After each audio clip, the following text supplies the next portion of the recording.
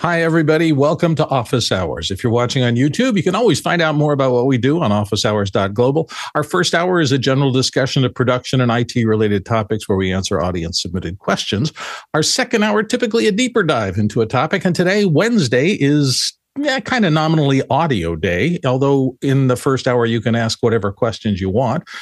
Today, we do have a special guest for our second hour. Paul Selker is the president of Spark Street Digital, an audio integrator that does work in multiple states, and he'll discuss how he positions AV and webcasting services in the market, the types of events he does, and the services they offer. And our own Marty Adius and our guest will be hanging out in after hours starting at 11 a.m. Pacific today. So if you want direct advice, that's the place to go after the show. Should be an interesting second hour. Mitch, it's time for our first hour questions. What have we got today?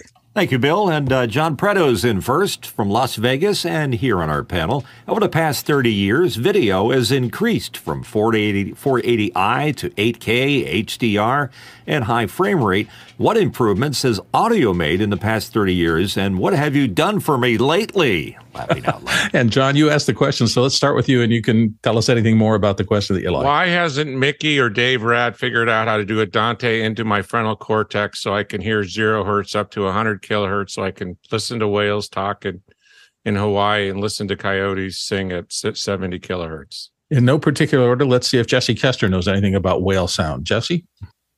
Well, you couldn't have asked this question in a better year. It's the 30th anniversary of Jurassic Park being released, and that was the first film to use Dolby Digital Audio, where they played the audio back from a compact disc instead of the optical track on the film. Nice. Mitch, your thoughts? My vote is on bit depth. I think that the fact that we're now up to 32 bits for our sound devices and things like that gives us a lot of flexibility in post, because with bit depth comes dynamic range, and it's nice to be able to record something and not have to worry about crushing the meters. Jeffrey Powers. 2 words for you, John. Spatial audio. That's where people are going with audio. You have FLAC and wave sound, which is pretty much uncompressed audio, which I don't know if you can do any better than that. But then you put it in spatial audio, all of a sudden you can put frequencies all over your head. So I suppose that would be the big answer, is spatial. Courtney?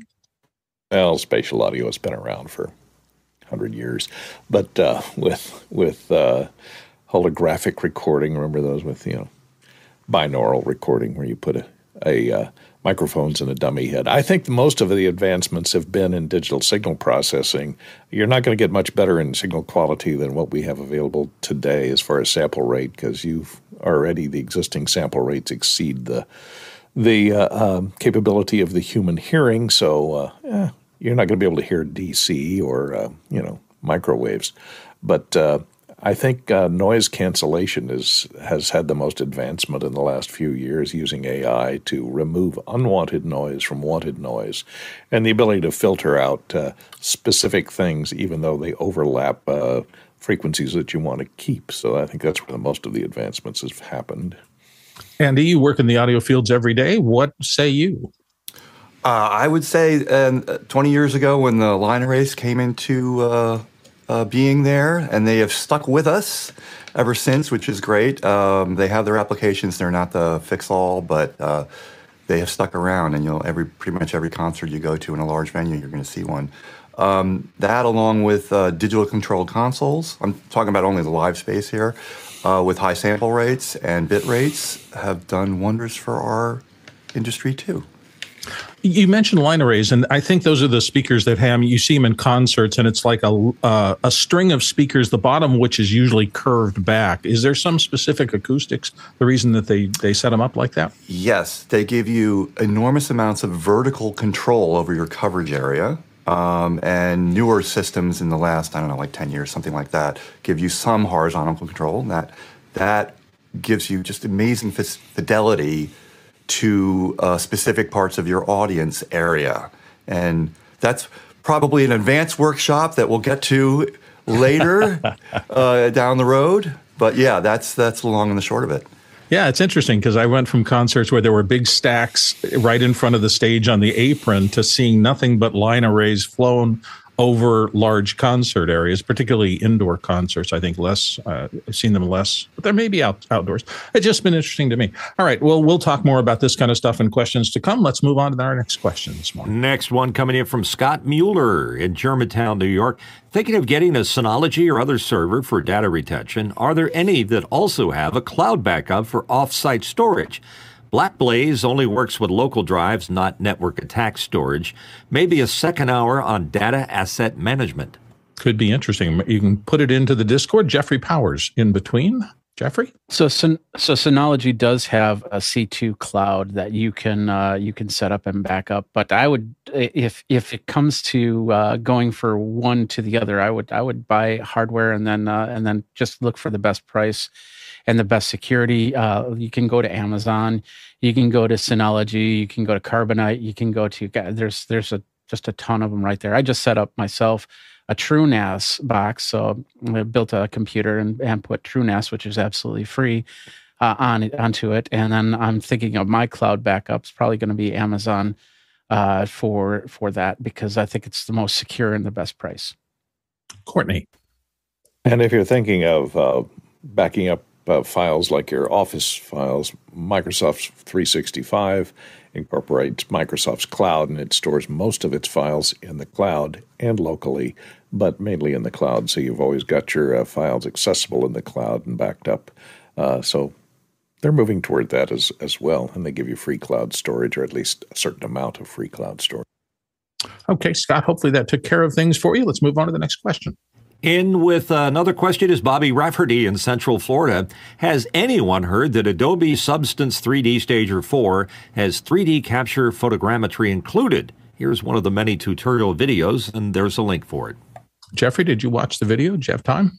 Yeah, I watched the video. I've been working with Adobe for a few years now, and they basically in the last year they basically ripped out all their 3D features out of Photoshop and programs like that to create this whole Substance area. Which is, if you've got Adobe Cloud, you don't get the Substance 3D stuff. You have to pay extra for that. But they've got a great suite of tools that allow you to create the 3D, take pictures, put them into of objects, put them into whatever environment you need to. If you want to dress them up, make them look older, make them look newer, things like that. Just amazing stuff. And it's just in their first year, I believe, year or two of this software. So it's going to get a lot better. And I'm expecting by NAB, we're going to see some really great examples coming out.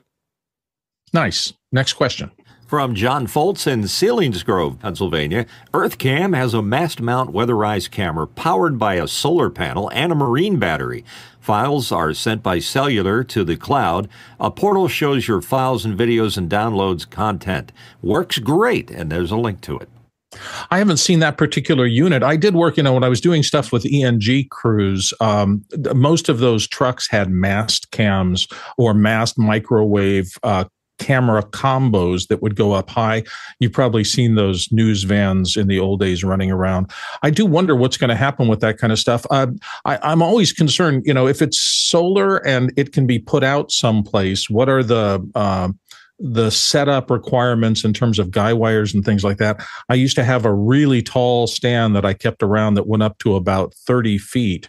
And I only had to use it a couple of times, usually in indoor halls where I had no backup from the sound from the board. So I would fly a little EV635 mic way up high.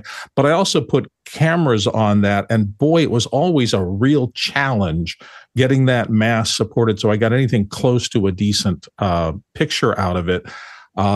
I'd be interested in how these new mast mount weatherized cameras do over that. If you're taking still is not a big deal, but if you're trying to do video on something like this, whether the environmental conditions around you makes it a good or bad thing. Interesting to look into. I don't know about this one, but hopefully it's a good tool and gets you the results that you're looking for. Let's go to the next question. Andy Kokendorfer from Viera, Florida, asking, which software do you recommend to quickly mock up set designs for clients in 3D? Thanks. Courtney Gooden's going to help us. I haven't done it recently, but I used to use Google SketchUp, and it may be they spun it off to Trimble Labs. I'm looking for it, but that's a good, easy web-based 3D generation device that you can generate sets and walls and architectural items fairly quickly. It's not specific. Boy, that's hard to say this morning. But I've used Omnigraphal, which I know Alex talks about a good little bit as well. It's a program that does geometric things pretty quickly. It is not fully featured. And I think it started its life as a corporate org chart tool where you could put all sorts of things in a single plane. But because it's so good with primitives like rectangles and things like that, I've been able to build set plots with it, bring in elements like cameras and lights and do pretty decent setup plans through it very quickly. But it's not specifically for that. So just another thought here. Hopefully one of those helps you. Next question. Paul Walhus in Austin, Texas. He says, TechCrunch says OpenAI releases a tool to detect AI-generated text, including those from ChatGPT. Do you need this tool, or can you just tell when you read an AI text that isn't identified as such? John Preto is going to start us off. So in the fine print here, they don't tell you that it's got 26% accuracy on this method.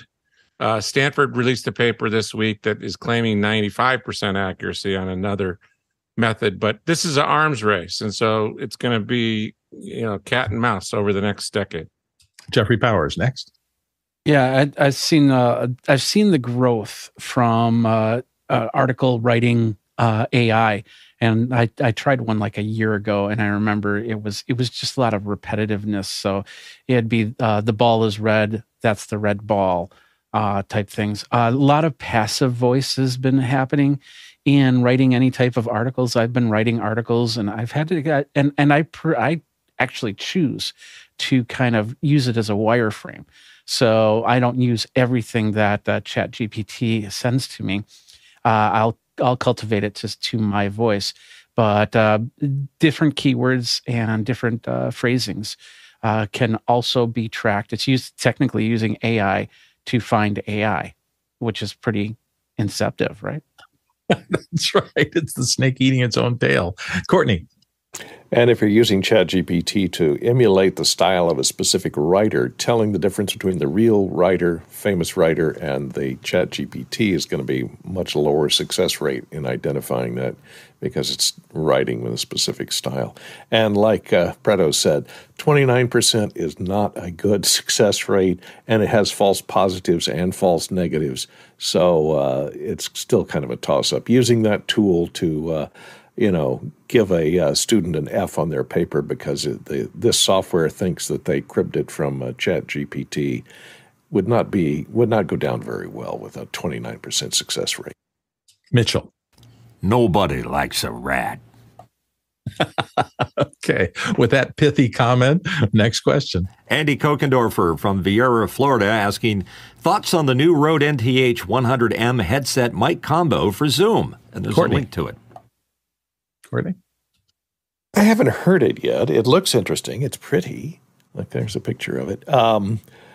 It's got some nice earpads and it supposedly, sports distortion-free, highly detailed sound. But, whether or not that lives up to the hype, we don't know. It says broadcast quality microphone, although it's a very small diaphragm condenser, and I'm not sure what noise canceling or what frequency response it is, but it's the boom there, as you can see, is pretty small and off to the side and doesn't look like it's covered with any type of pop filter, so that might be an issue as well. So remains to be seen. We'll have to see if somebody shells out the big bucks for it. Marty, what say you? Well, it looks like they're certainly going after a wannabe pro marketplace. And as I looked at the specs, it looks like actually a dynamic omnidirectional microphone with 3.5 millimeter TRRS connectors on the end of the wire.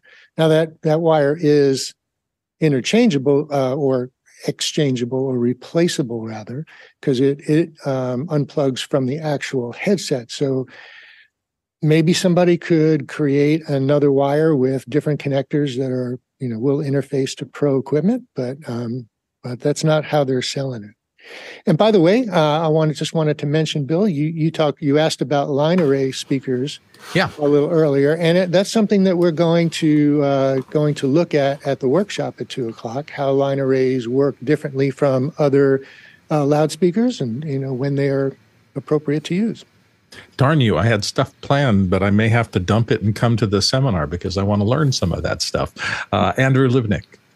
Yeah, so as an alternative to that Rode mic, I have used this product from Audio-Technica, which attaches to any headphones. So my headphones of choice are these Beyer DT770s, just because they sound really natural. They're good. I can kind of get away with using them for live settings, even though they don't seal as well as some of the other models. But here, let me show you what I use here. So this is an Audio-Technica product, what is it called? It's called the ATG M2. It's about $79. It mounts, here, let me stop my share here.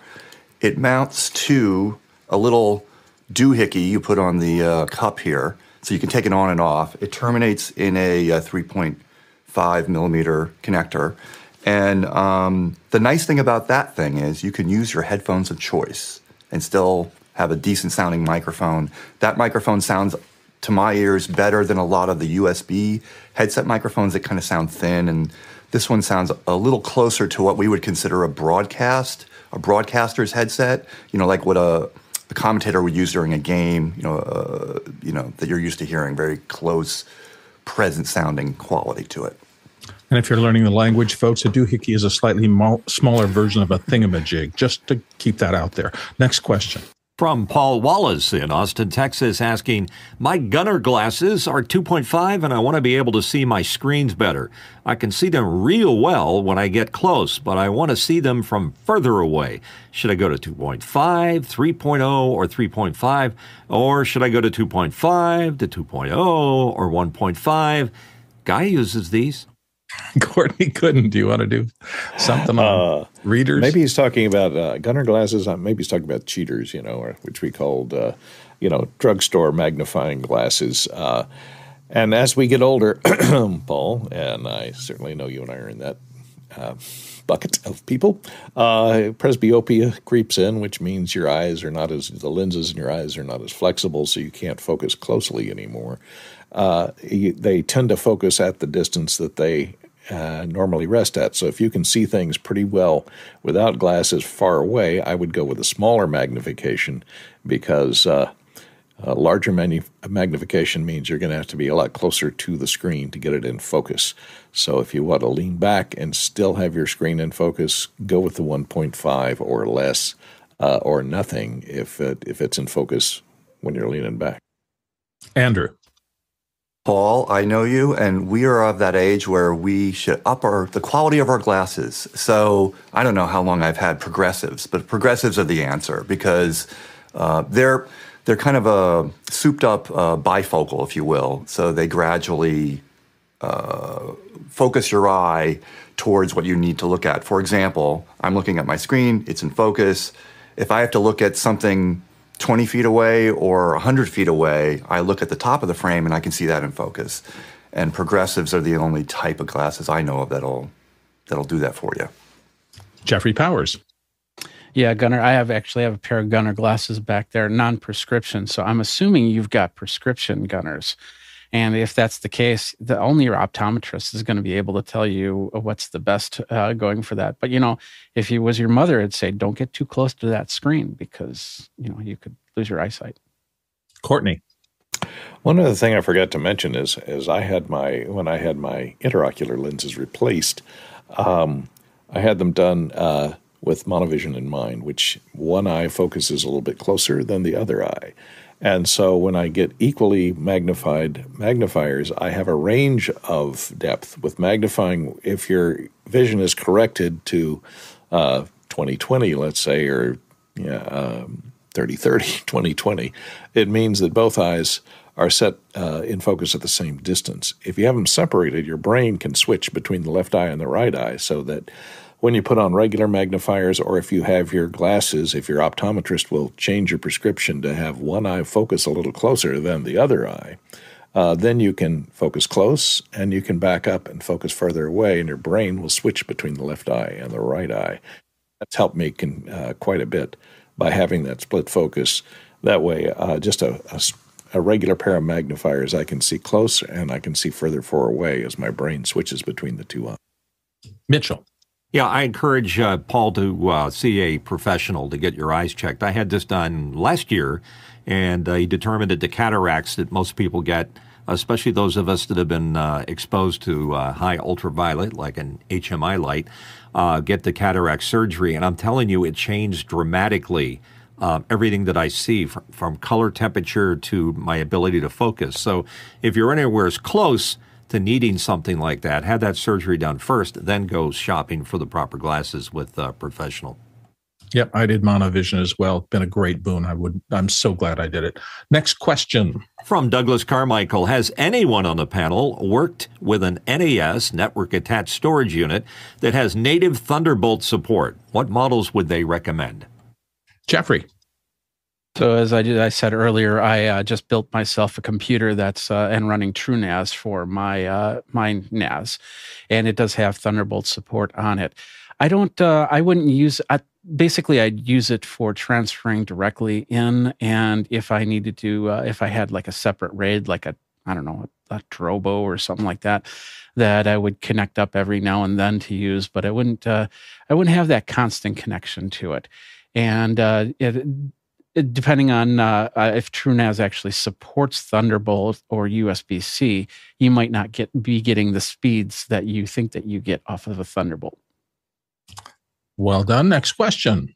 Paul Wallace is back from Austin, Texas, asking, the Baofeng may be the most useful transceiver of all time and the most controversial. It's UHF and VHF and easily programmed for all frequencies.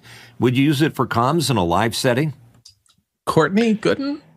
I've tried this in the past with Baofeng makes this little handheld radio that you can get for about $65. It's certainly a lot cheaper than you will get for the Motorola transceivers that you see in comms and on sets. And you can program for the frequencies that are used commonly and VHF for communications in production. However, I found the ability they weren't as fast on the transmit and receive. It would take a while to break the squelch, and it was difficult for me to use for communications. Of course, I was using a different brand than the Baofeng, however you pronounce it. So it looks interesting. The fact that you can probably program it over a serial port is great, because once you choose and set your selection of frequencies, that's the most difficult thing with these very versatile handheld transceivers. They're fairly difficult to program the first time, but once you get all the frequencies stored in memory there, you can transport them between units very easily. So as long as you keep a copy of them, or sometimes you can hook them up to a computer and save them out. So that makes it a lot easier to program them. But it looks like a pretty good unit, handheld, tiny, and rechargeable. Are those the one that Alex keeps talking about? They're like stupid, crazy, powerful, and he's worried about whether or not he's going to get in trouble with. I don't know if they're the same ones. Their ham radio license may be required. Okay, Mitchell. Yeah, that was what I was going to ask, because I know Paul's a ham radio operator, and is this the ham product? Because you need to be licensed above a certain power. Well, that would be frequencies, though, right? It seemed power to me and that frequencies. This was, yeah. Depends on the frequency, but a lot of times, excuse me for butting in. No, go ahead. It's a conversation. A lot of times these are lock out everything but the ham frequencies. So they lock out commercial frequencies and the stuff business band frequencies. But these apparently are unlocked. That's where the controversy comes from, and they can tune a wide variety of VHF and UHF frequencies. And since they can transmit, it does require a license in many of those frequencies to transmit. So make sure you're licensed for the frequencies you're transmitting in. Courtney, go ahead. Does it preclude aircraft communications, things like that? Probably. I don't know. I haven't tried this one, so I can't tell you. And sometimes, a lot of times these will have a jumper inside that you just go in and cut that little microscopic jumper or move one of those microscopic resistors off the surface mount board, and then you can get them to unlock all the frequencies, but it's fairly dangerous. Not that we're recommending that here on office hours. And if the FCC comes calling and has a white van pull up outside with a rotating antenna on it and gives you a summons to court, we didn't tell you to do this. So who knows? Hopefully that helped you, Paul. It's an interesting question. Let's move on to the next one. Douglas Carmichael here asking, will any continuity features work on a 2017 MacBook Pro with Ventura? Jeffrey Powers. Yeah, I have a 2017 sitting right here. It's so there's many different features. The only feature that does not work is the AirPlay to Mac. You need a 2018 or better. Other than that, you can do auto unlock, you can do the camera, you can do the sketch and markup. You can do handoff, which go from machine to machine, instant hotspot, iPhone cellular, sidecar, SMS, universal clipboard, and universal control. Wow. Have you tested it with continuity camera, which still fascinates me, that idea that you could have a camera literally central on your screen and it would take a picture of both you and your keyboard at the same time. That seems like black magic to me. Yeah, but it's also dependent on the camera. So you're not going to get the best quality like you would camera from 2023. But yeah, I haven't. I'm going to have to double check on that one. But I know that you can do it.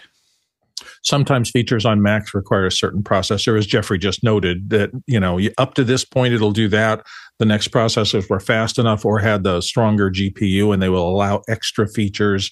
So you always have to watch out. That's one of the things that keeps pushing us to upgrade. And I have to say that I'm due, and I'm starting to see things that I'm trying to load that just don't load comfortably on a machine that's 3 years old. I try to get 3 years out of my laptops whenever I can, because I think that's pretty efficient. I don't want to just keep turning them over, particularly when I've been reading a good little bit that the recyclers are having tremendous problems with the Macs that have from the last couple of years, because people are turning them in, trading them in, whatever. But because of the security features built in, they can't even strip away the current software and reload it with anything else.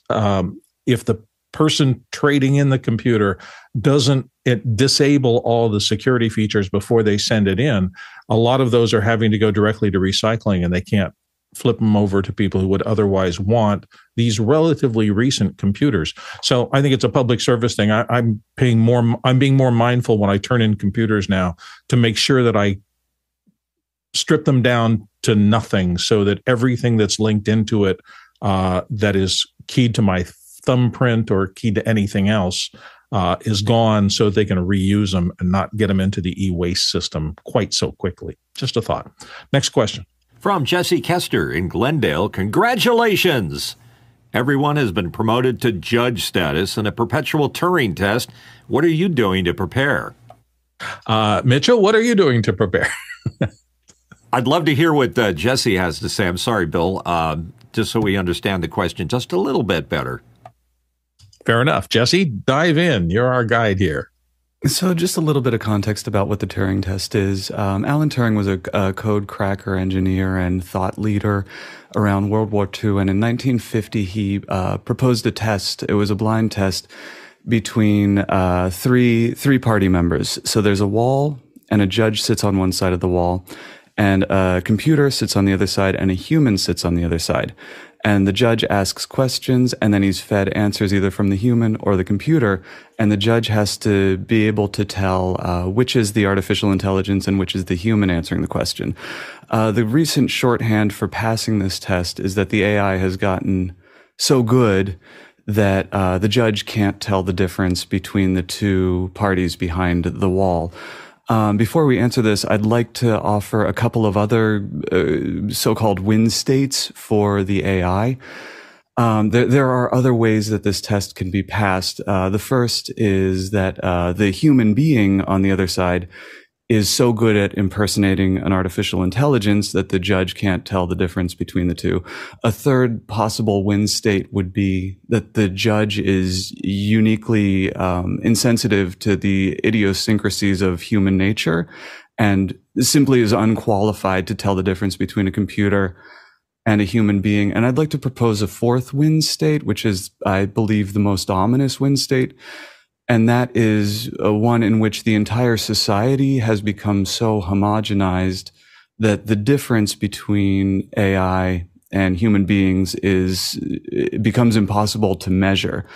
So as ChatGPT and Midjourney reach these levels of mass adoption, I want to know what other members of the panel are doing to ensure that they are qualified judges for this test that is happening pretty much all day, every day at this point.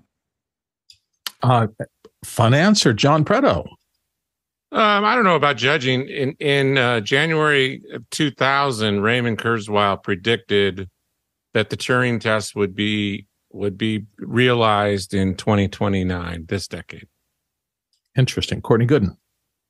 Yeah, I think there's been a movement the other direction.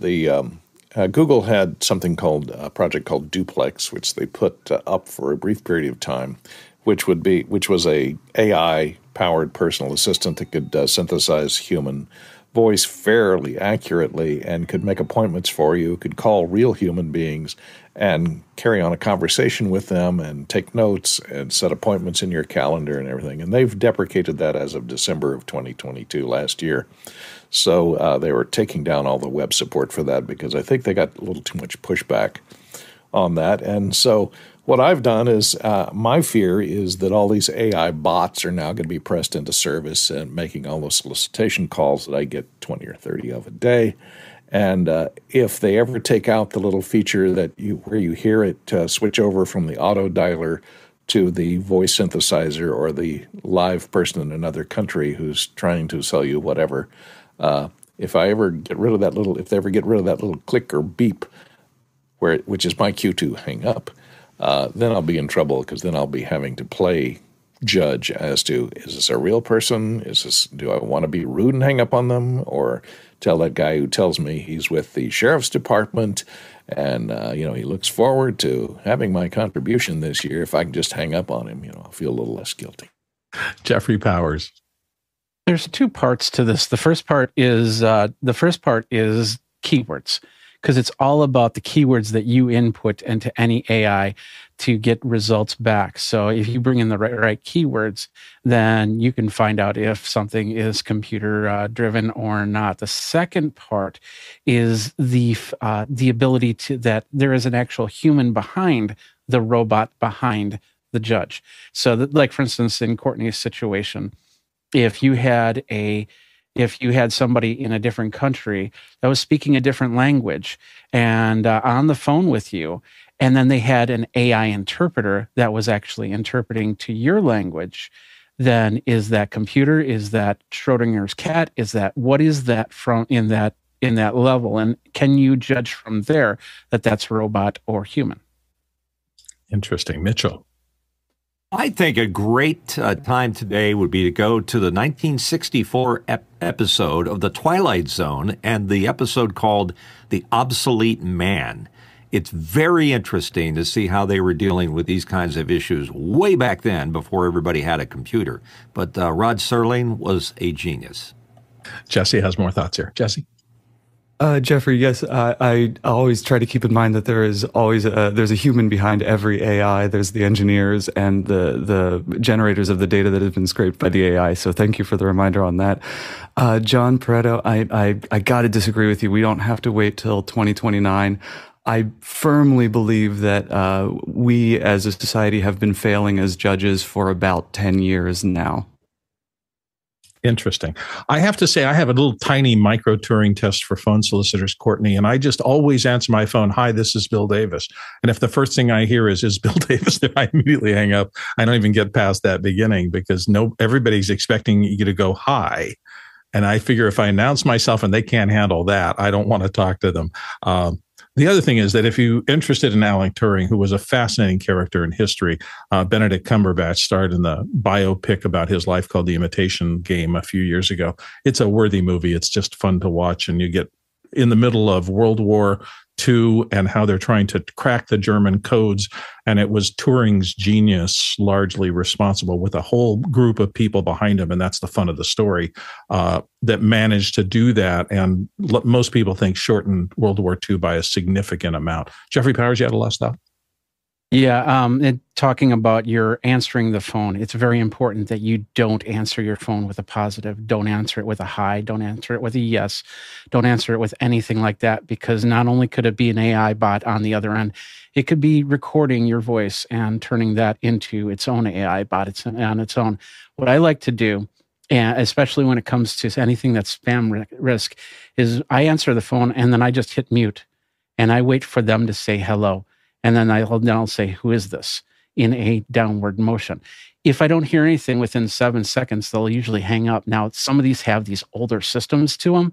And the older systems had this special feature that basically said, answer no response, which basically took the phone number and then placed it into a different queue because it thought it was a fax machine or a non-responsive number. And so if you get a number that's like that, if you do that, you find you get a lot less calls because they're using the antiquated equipment. It's easier than teaching yourself to whistle the Q tone. Mitchell, you had another thought. Yeah, the telemarketer answering to that issue. A lot of those telemarketing systems, the way they work is they simultaneously dial like multiple phone numbers, and the one that answers first is the one that they answer. So if you pause, like Jeffrey suggested, you can probably not get on the list there. But on the other hand, if you can make that sound that Courtney was describing, it's sort of like, boing, sort of like that. It sounds like a water drop. Boing. They get very confused. There you go. Well, there's some techniques. Jesse, it was a good question. It was worthy of discussing, so thank you for putting it in. Let's move to the next question. From Andy Kokendorfer from Vieira, Florida, I can't seem to stream directly from Zoom to a secure SSO or LDAP webcast URL. That's a lightweight directory access protocol or a single sign-on. Most webcast URLs are public to be used with Zoom live streaming. You know, this is the beginning of this whole series of protocols that everybody's trying to figure out how to, both secure your communication with these computers and these systems, and also make it not terribly complicated. It seems to me that it is still public. One of the things I love about office hours is I sit here day after day, just quietly when I'm just watching the show from in the panel. And I learned so much that I didn't know was even possible before in terms of the back end systems and how they function. It has not made me in any way, shape, or form an expert, even partially competent in many fields. But at least I understand a little more about the issues of the day. And I don't think this is going to get any easier. Streaming directly from Zoom to some sort of secure webcast URL is going to put you through a bunch of computers with a bunch of different requirements and protocols and access and VPNs possibly. And I think it's beyond the answer of one thing. It may be a really good second hour to talk about security of live video distribution through the web. So somebody may want to put that in the back end. Sorry, I can't go any farther than that. So let's click into the next question. Next one in from Josh Kaufman, Pittsburgh, PA, asking, a friend reported a problem with his Rode NT1A mic intermittently. The interface, a Scarlett Solo, will drop any signal coming to it. Visual inspection shows not loose cables inside the mic. Temp and humidity seem to be factors. Cable was replaced. What are your thoughts? Let's start with Marty Adius. Marty. All right. Well, if the Scarlett drops audio from any other device that's coming into it other than the Rode, then that would indicate a problem with the interface. But if it's if the issue is only with the Rode connected to the Scarlett, then this type of behavior where temperature, humidity is a factor could very well be the microphone. And so just common troubleshooting procedure would be to find another device to plug the microphone into, find a mixer, a camera with an XLR that supplies phantom power, test it with another device.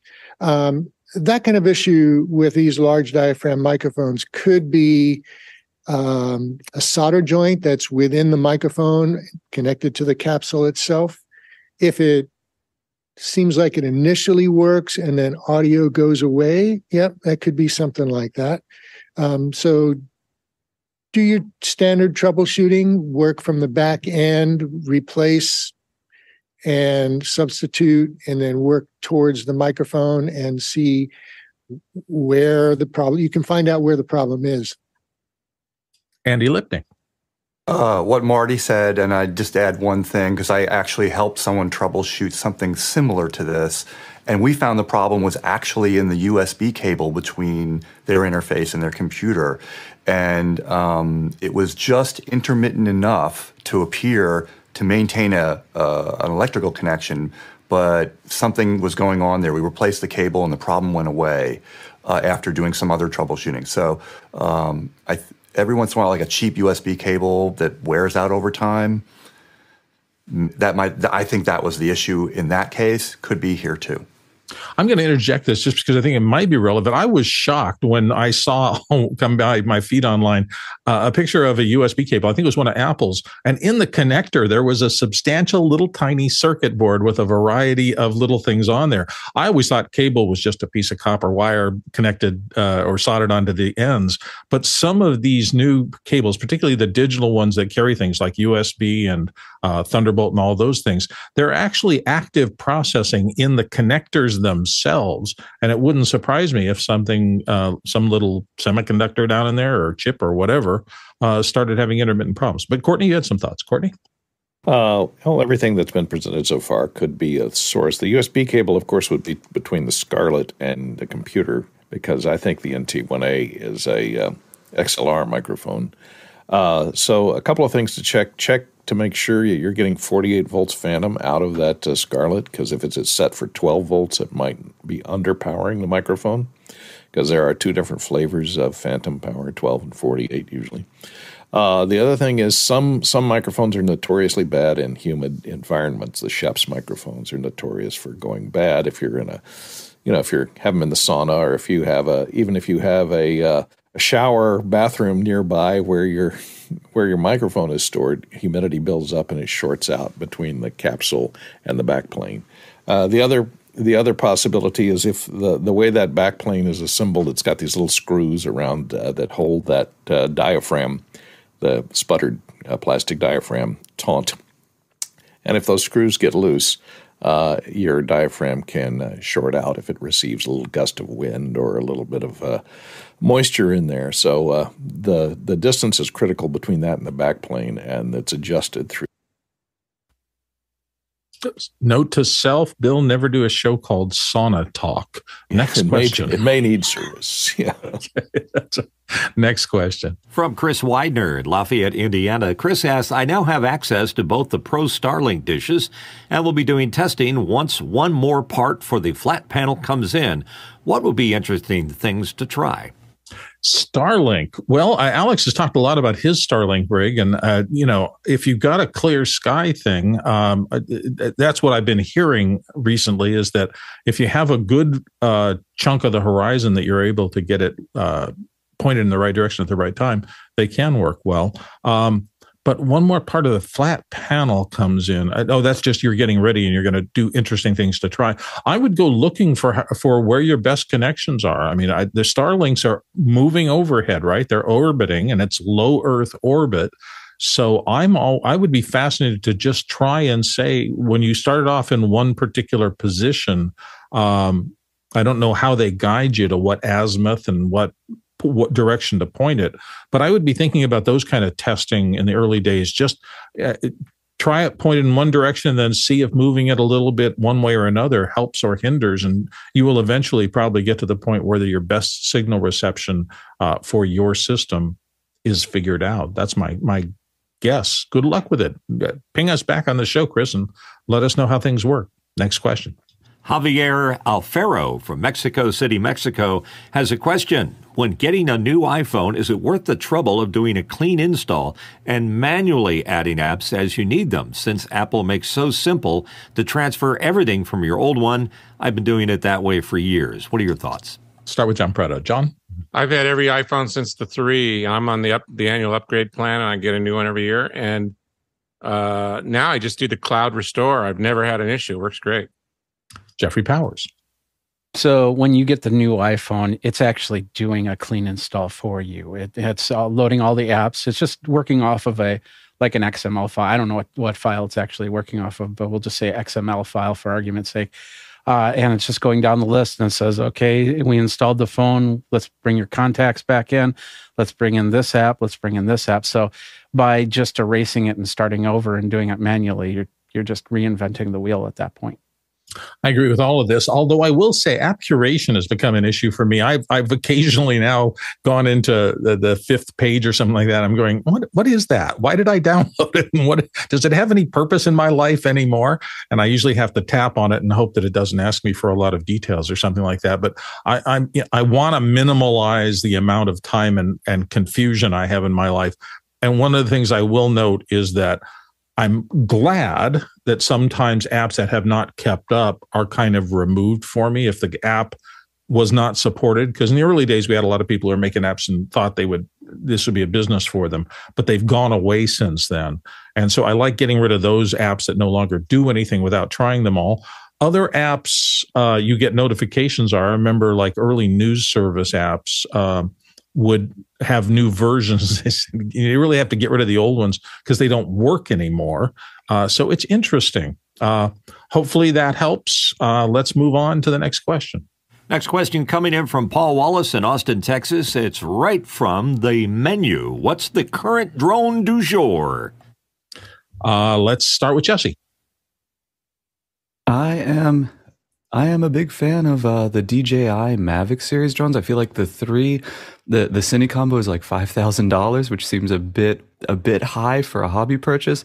But hey, here's the Mavic 1. I took it out a couple of days ago. It's still kicking, still shoots beautiful video. The Mavic series is really solid, and the software that goes along with it is also very, very good.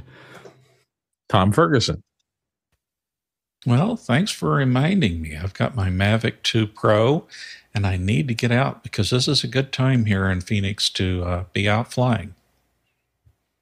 There you go. Next question. Douglas Carmichael asking, I read an article in Radio World about rural farm radio broadcasters being concerned about the removal of AM radio from new vehicles. Given the dominance of streaming and mobile devices, is there still a place for AM? That's a good question. Courtney Gooden. And by the way, before we dive into this one, we are close to the top of the hour now. We have a little bit more time to go. And I just looked in the back page and it looks like all of our questions are for our guests now. So we have enough room for some general ones between now and the top of the hour. If you have any thoughts about audio or anything else that is more general, because it's Wednesday, toss in a question and we'll be happy to get to them before we get to the top of the hour. So anyway, that said, Courtney Gooden, what's up? Yeah, I think what the problem is, I think I read some articles like this, mainly complaining about Tesla, who was considering removing AM from their entertainment systems in all the new Teslas.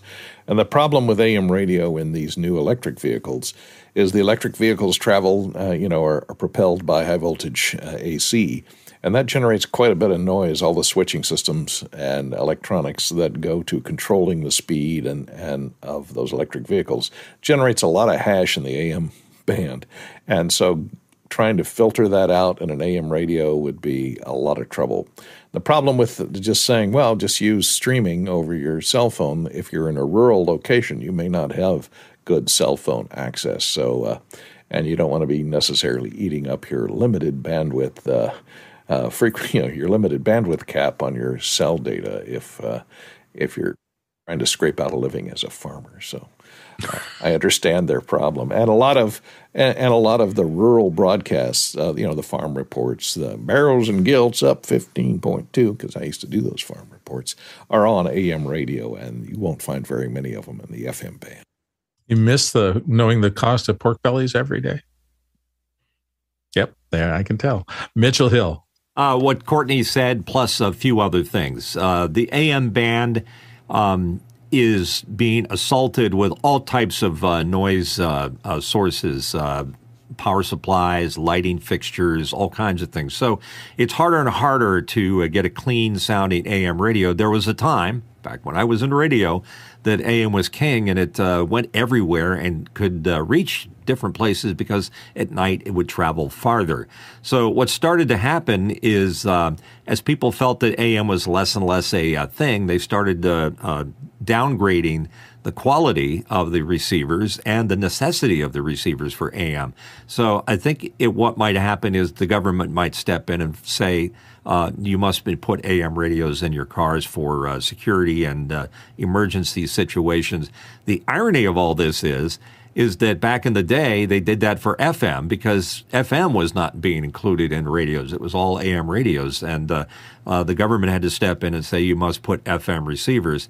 The other irony of this whole discussion is that the quality of AM and FM receivers has gone downhill since they used to be the thing as far back as a couple of decades.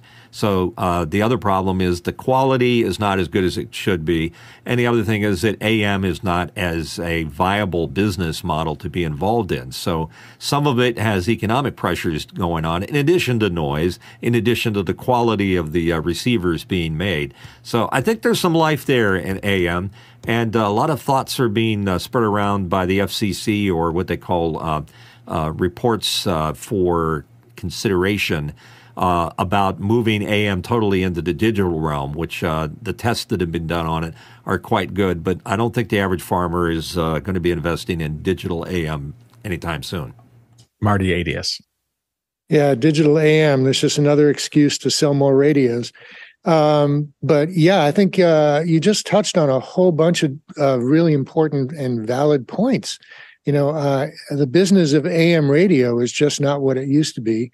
And, I find interesting that a lot of modern cell phones today have FM receivers built into them. You need to activate it. They don't come, like, you can't find an app that's preloaded on your phone, but AM radio is very popular in rural because it's ultra local, right?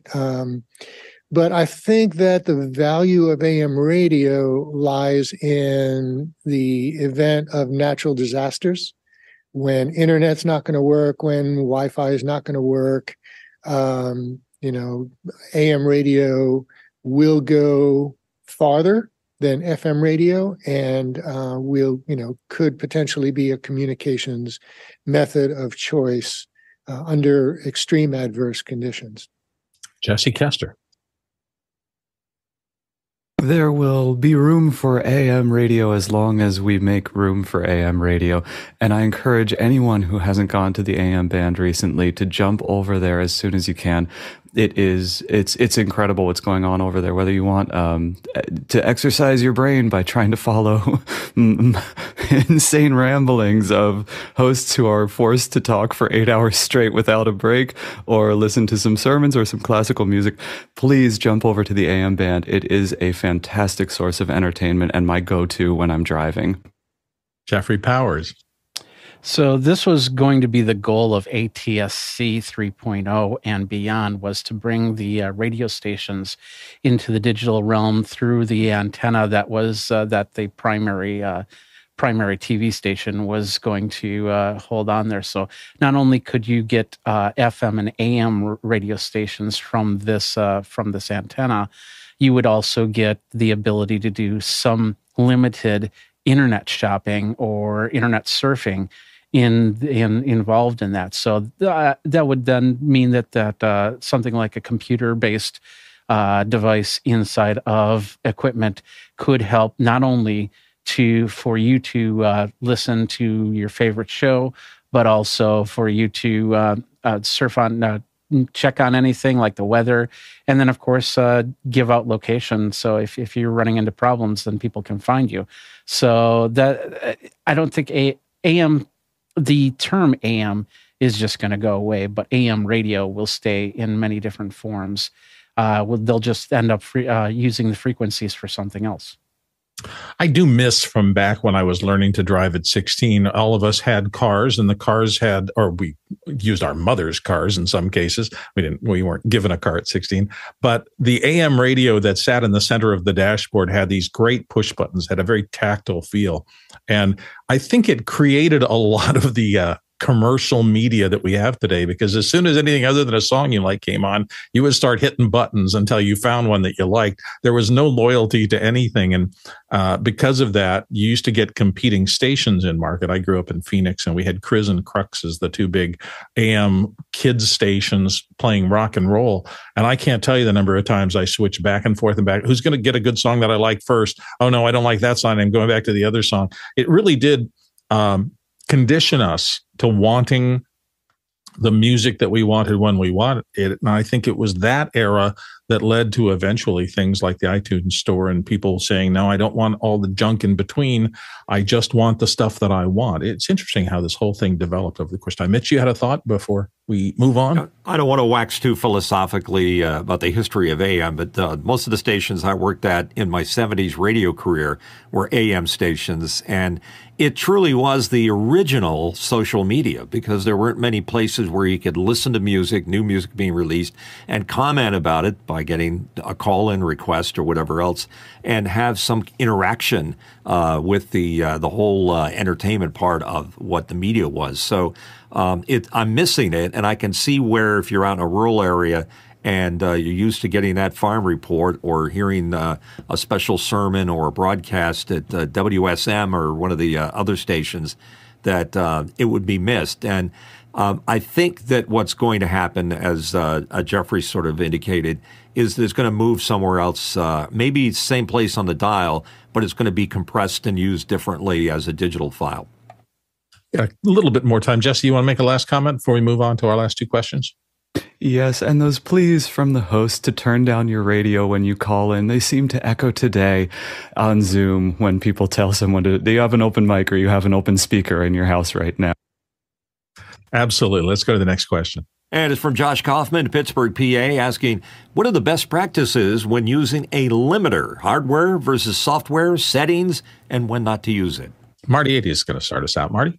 All right. Well, there are so many different uses for a limiter and so many different ways to set it up. I mean, in some cases, in some ways you can think of a limiter as a hard compressor or a compressor as a soft limiter. And so limiters were the tool of choice in broadcast to absolutely positively prevent the audio from exceeding a certain level going to the transmitter. It was called a brick wall limiter for that very reason. And but today we use limiters for the same reason, to keep the audio from overmodulating either a recorder or digital bit stream. But some people use it as a hard compressor, even in just regular production work. I really don't think it's the right tool for that. I think that, a compressor can be set up to do that job and be much smoother at it. But if it gives you a sound that you're looking for as an effect, then, there are no rules to say you can't. Fair enough. Mitchell Hill. I agree with Marty. I think he's on target with it. A limiter and a compressor are meant for two different things. The limiter is meant to keep the peak levels from overmodulating, as Marty was saying, like a transmitter. It could be a satellite link or something else. It is an absolute limit to that. A compressor, on the other hand, is a little bit softer in the way it does that. It might have the soft knee in it, and it may have 3-to-1 or 8-to-1 compression, which means for every 3 dB increase, it only outputs 1. It's not going to protect that device down the line. That's what the limiter's job is. So working with a limiter and a compressor together is probably the best scenario, and I know we did that all the time in the radio business. And the closer that you could get the average level, which the compressor deals with, to the limiter's maximum level, adjusted what we would call a psychoacoustic thing called loudness.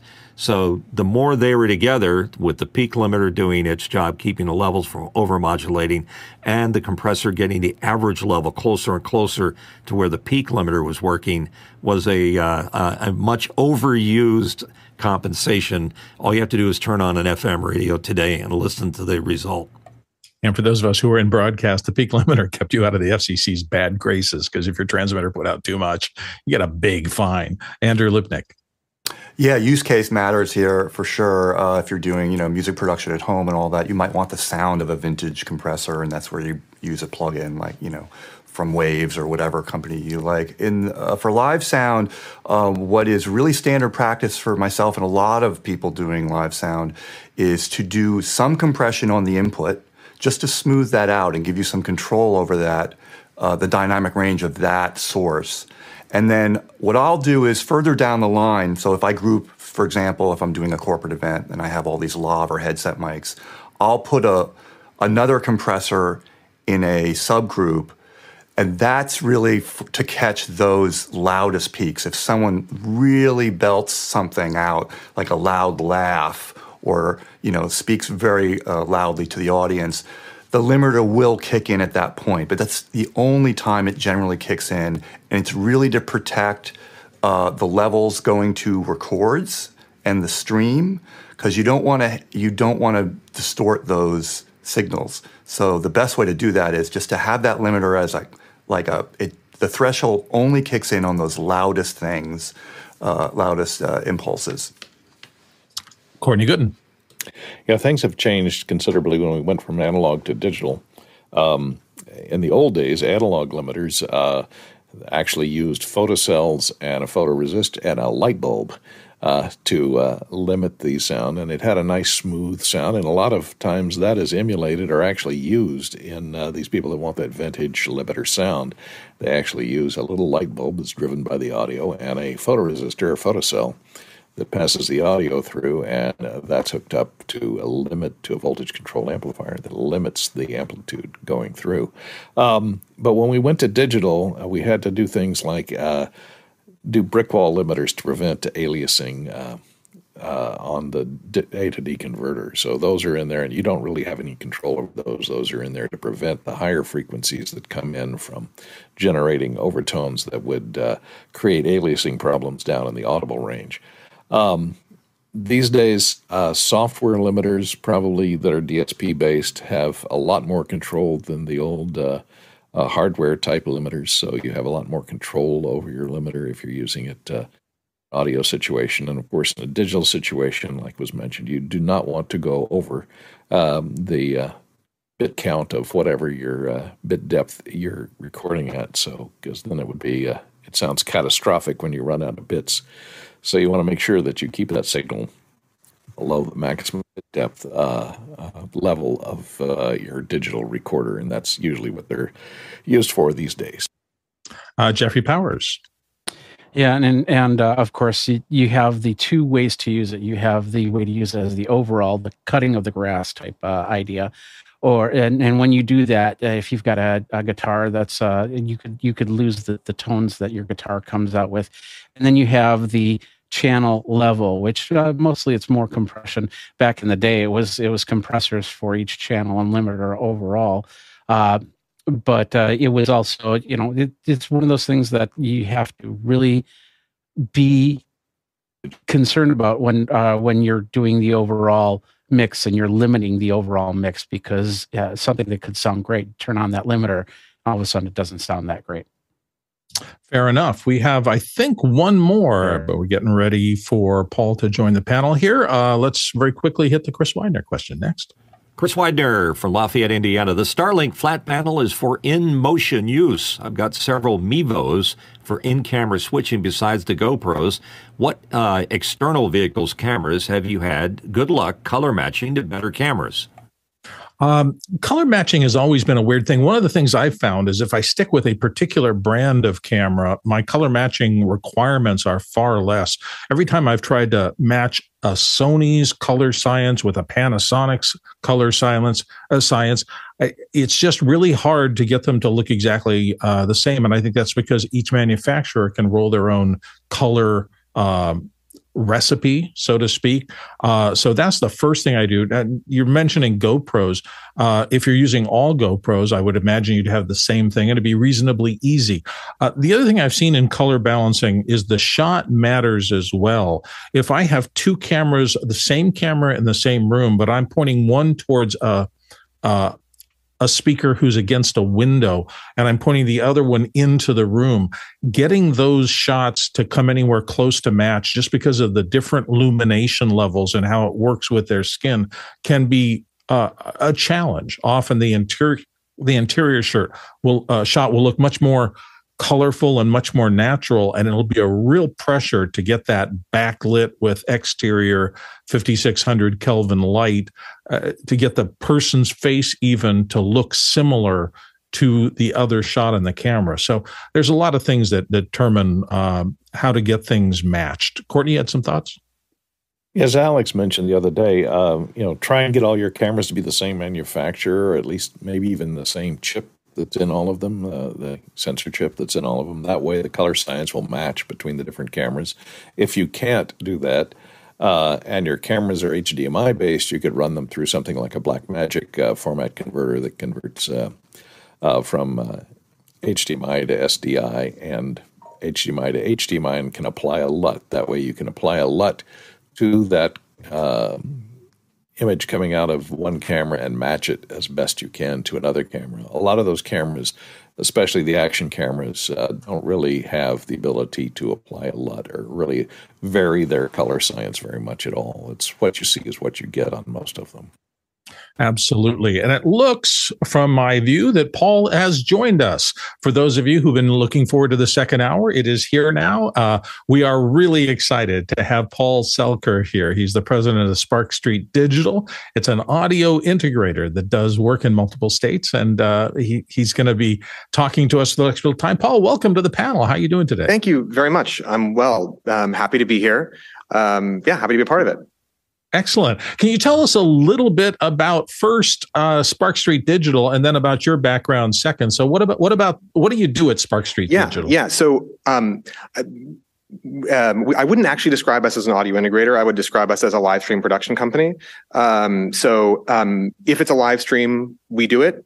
If it's not, we don't. And that includes audio for sure. But it isn't always. Actually, if Tunde, I would love to show just really briefly. Tunde, could you put Robo 3 to program for a second? I just want to show where we are because I think it's of interest. Sure. There we go. So that's where we are. And this is similar to what we often do. So you can take me back, Tunde. We are a production company for live streams. So that means we do the on-site piece. That means we do the servers. We run our own content distribution network for live streaming content, captions, everything. There's much more I could say, but I'll be quiet for now. Well, could you tell us a little bit about your history? How did you get interested in this? What was your background? Yeah, I was actually on the client side. Originally, I ran digital for a communications firm that worked primarily for foundations and large nonprofits. And in 2010, I wanted to get live streams for my clients, and became frustrated by what I would get when I would go out and try and hire folks to do them. And over time, I started to think, this actually is something that we could do, that I could do. I tried to convince my old company to let me start it there. Thankfully, they refused that request and said they don't like to own gear. But I love to own gear, so that gave me the push I needed to start Spark Street, which was in 2011. So we're I guess that means we're just coming up on 12 years old. Yeah, 2010 seems like the Neolithic era in streaming, particularly on the web. It goes back a long ways. What was it like back then? What were your big challenges? I mean, the challenges weren't so different. I mean, I think one of the things that struck me when I started to explore, coming from a more of a computing than a video or audiovisual background, I, as the end user, what I care about is what I see when I press play on the player. And so the folks who would come on site that I would be working with, we would get beautiful, $20,000, $50,000 cameras, and great equipment on site, and then they would compress it down to nothing to get it out to the internet. And at the end of the day, that was the experience that the people who were watching were getting was subpar as a result. And so, the first thing that I did when I started the company was just encode at a higher bit rate. And that holds true. What other challenges were we facing? There were a lot of things that we couldn't do that folks wanted us to do, like moderated Q&A, like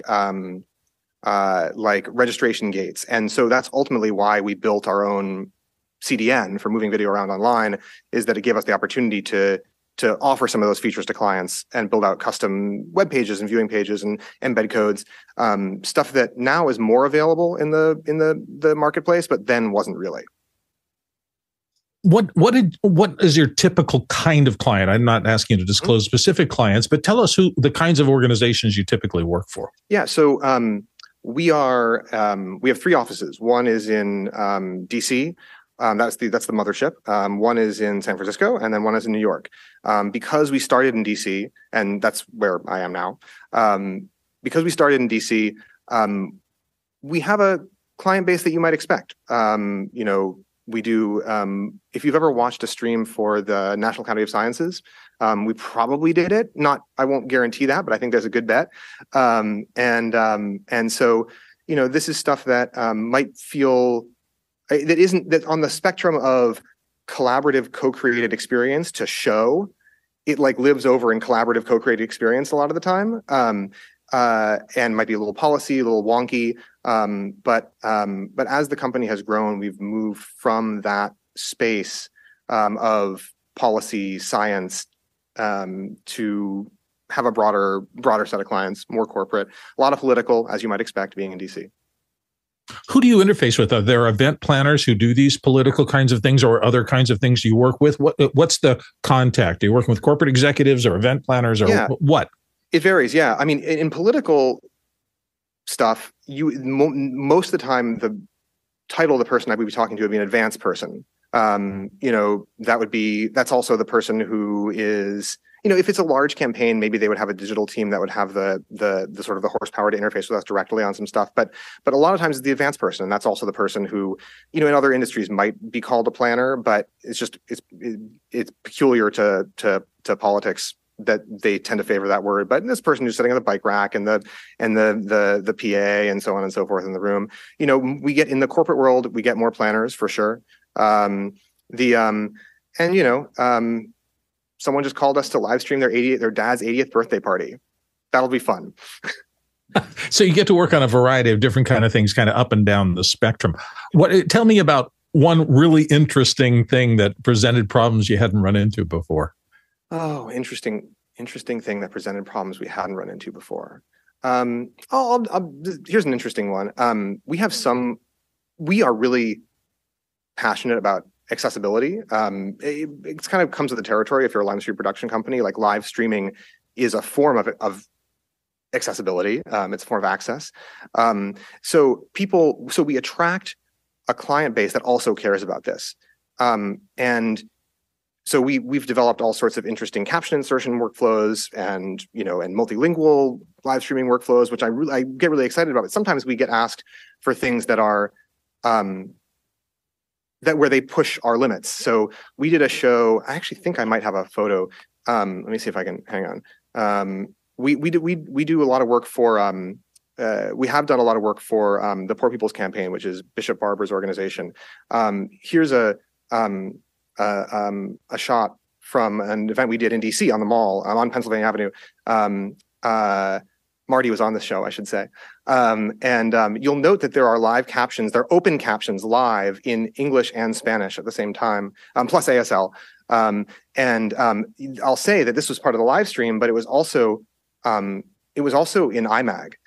So there was the need to provide access for both Spanish and English-speaking people, as well as people with a hearing impairment potentially, who needed captions in both languages at the same time, and it needed to be provided on site where there might not be cell reception. We might not be able to do, IR earpieces. It's outdoors, lot RF crowded environment. So the way we ultimately did it is we did interpretation and Spanish captioning on the iMag, and that was kind of a fun project. You can take out the slide today.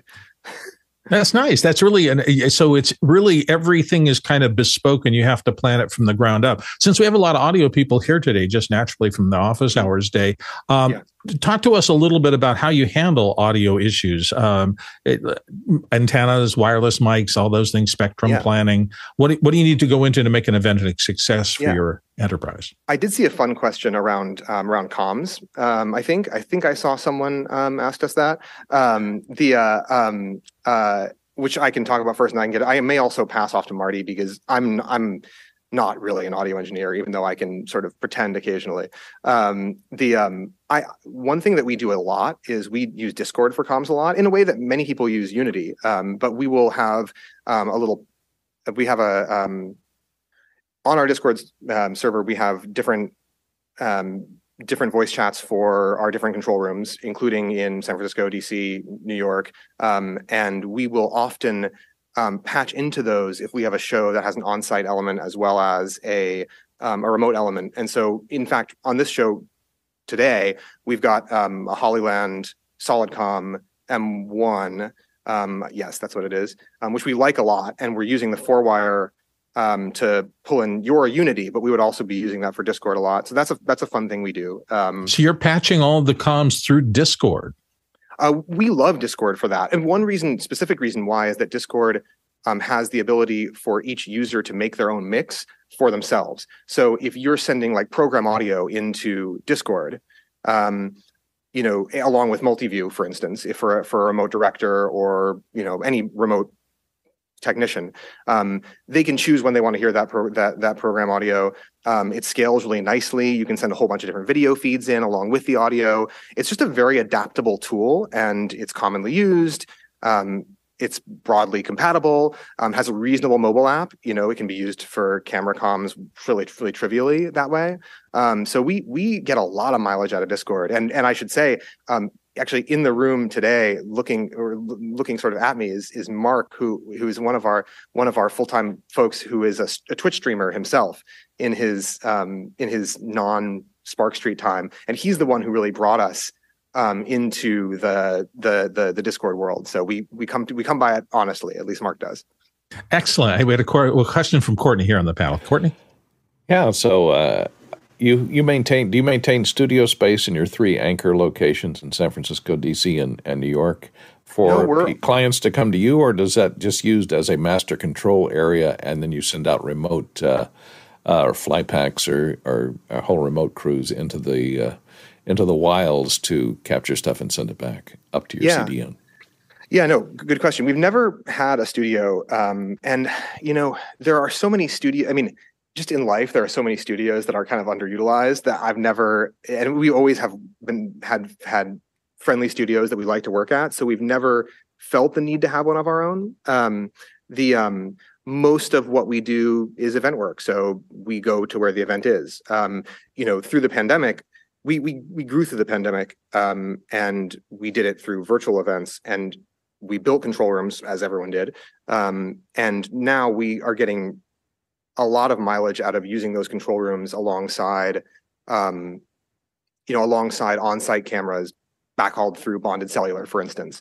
We can bring a couple of different cams back to the control room, add graphics, stream out however many endpoints we need. We did that for a lot of stuff in the last election cycle. Very, very useful, especially if you don't have a lot of time on site. So most of your work is hybrid events then, that are live events that are you're broadcasting. I mean, it depends on what you mean by hybrid. I know. Although I'm not a frequent flyer on this show, that there's hybrid events are a dirty word, perhaps. They aren't to me.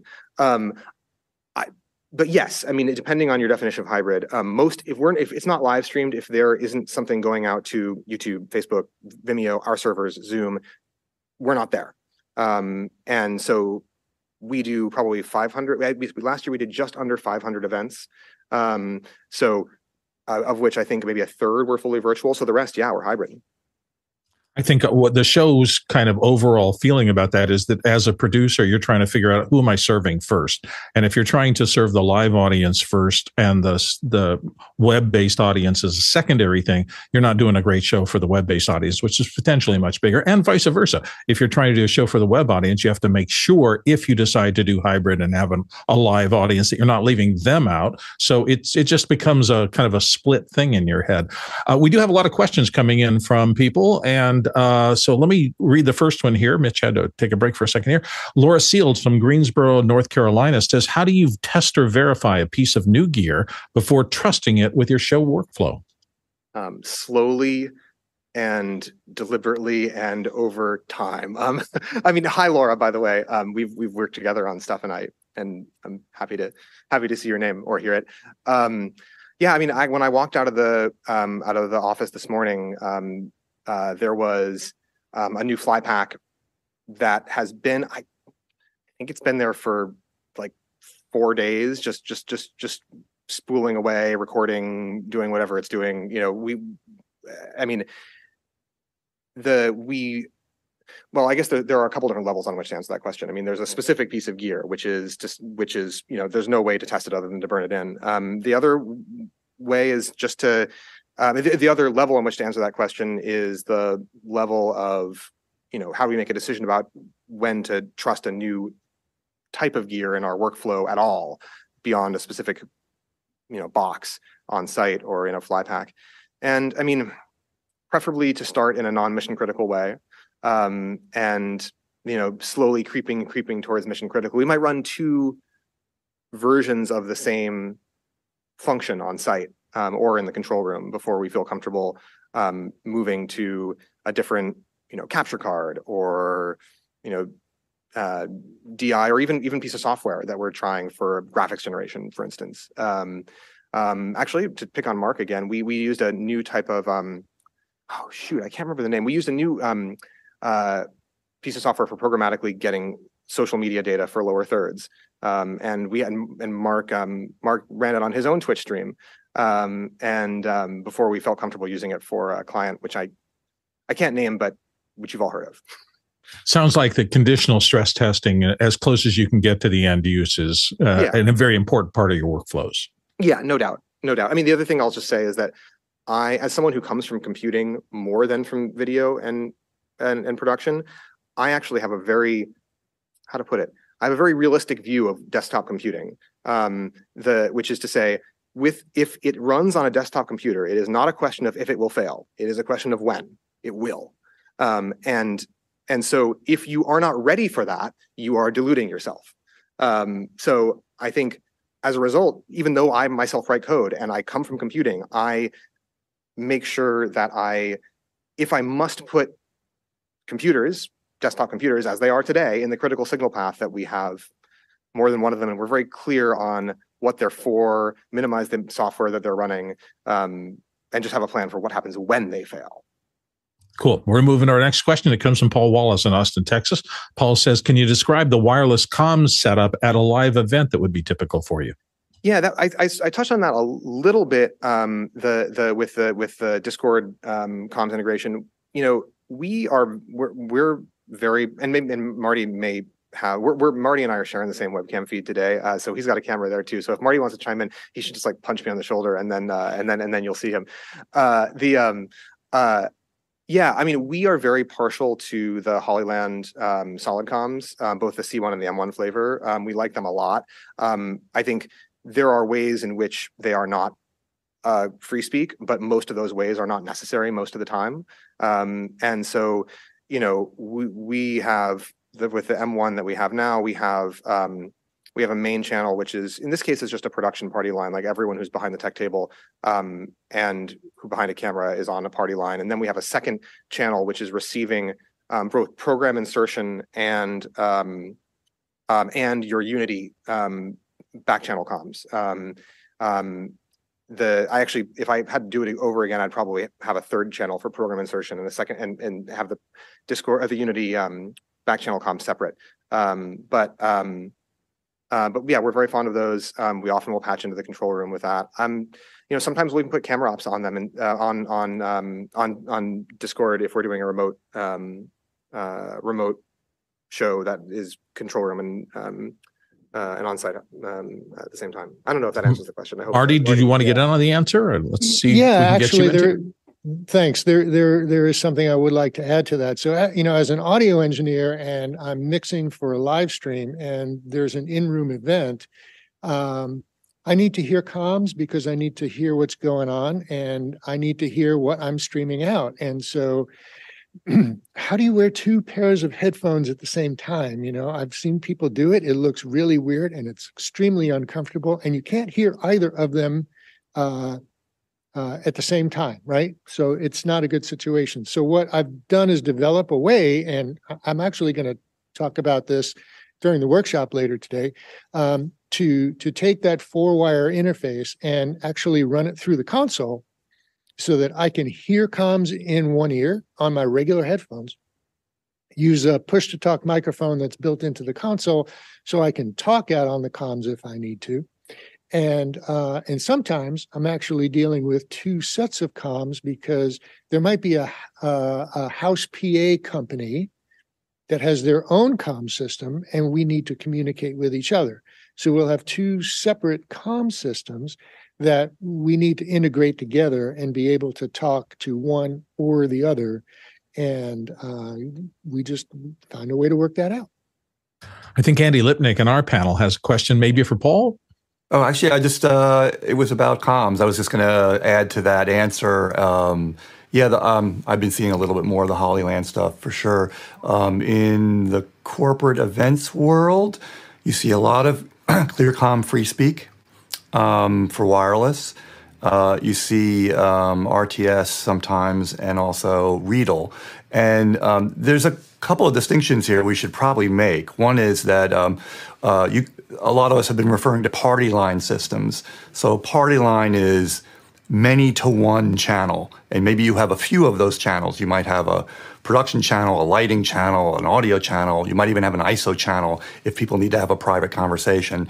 There are other systems like Riedel, for example, that are built around what we call a matrix system, which for large events where you have maybe lots of people on comm, and for example, the director needs to have a direct line to someone all the time, or be able to push a button on his panel in front of him to talk to that person or to that particular talent through IFB or whatever. That's where the matrix systems come into play, and they can get fairly complex. But Riedel is used a lot, for example, on sporting events. It's used on the larger corporate events and things like that. It's not always necessary because it's a very expensive system. And to go back to that, the Hollyland stuff, it's actually very interesting because it seems like it's a fairly affordable, quote unquote, wireless system to get into. Free speak is a little more expensive. It gives you a little more flexibility to manage your system. And that's kind of where it's at. Now, it's also very important to note that, yes, on a lot of events, you do need to tie in wireless into a wired system. A lot of the events I do, if you're sitting at a desk and you're not moving, if there's a wired comm as part of the system, that's what you're getting because you don't need to walk away with a wireless system. Now, that said, there's a few companies I work for where they'll just send like a 12-pack of free speak, and that's what everybody gets because it's just easier. You turn the thing on, maybe you do a little programming, but you don't need to do much, and you're good to go, and you're up and running. And that's important because comms are the lifeblood of any production. And they used to be set up last. Now they're set up, at least in the shows I work, almost first so that the crew can start talking to each other. And because they do replace walkie-talkies. Walkie-talkies are not a solution for comms. Paul, walkie-talkies are for when you're setting up. Sorry. Paul, did you have a thought, or should I go on to the next question? I didn't quite hear what you just said. Oh, I just wondered if you wanted to respond, or should I go on to the next question? Yeah, I mean, I agree with basically everything you just said. The only thing I'll add is that there are some times when you can approximate that sort of one-to-one conversation with the multi-channel party line systems like the SolidComm. So, we might have a show caller who has their own channel on which only they talk, and people hop on and off that when they need, but it's not a substitute for what you're describing, that sort of matrixing if you really need it. Next question here is Laura Seal from Greensboro, North Carolina, says, what's your philosophy, Paul, when it comes to redundancy, both in gear and crew?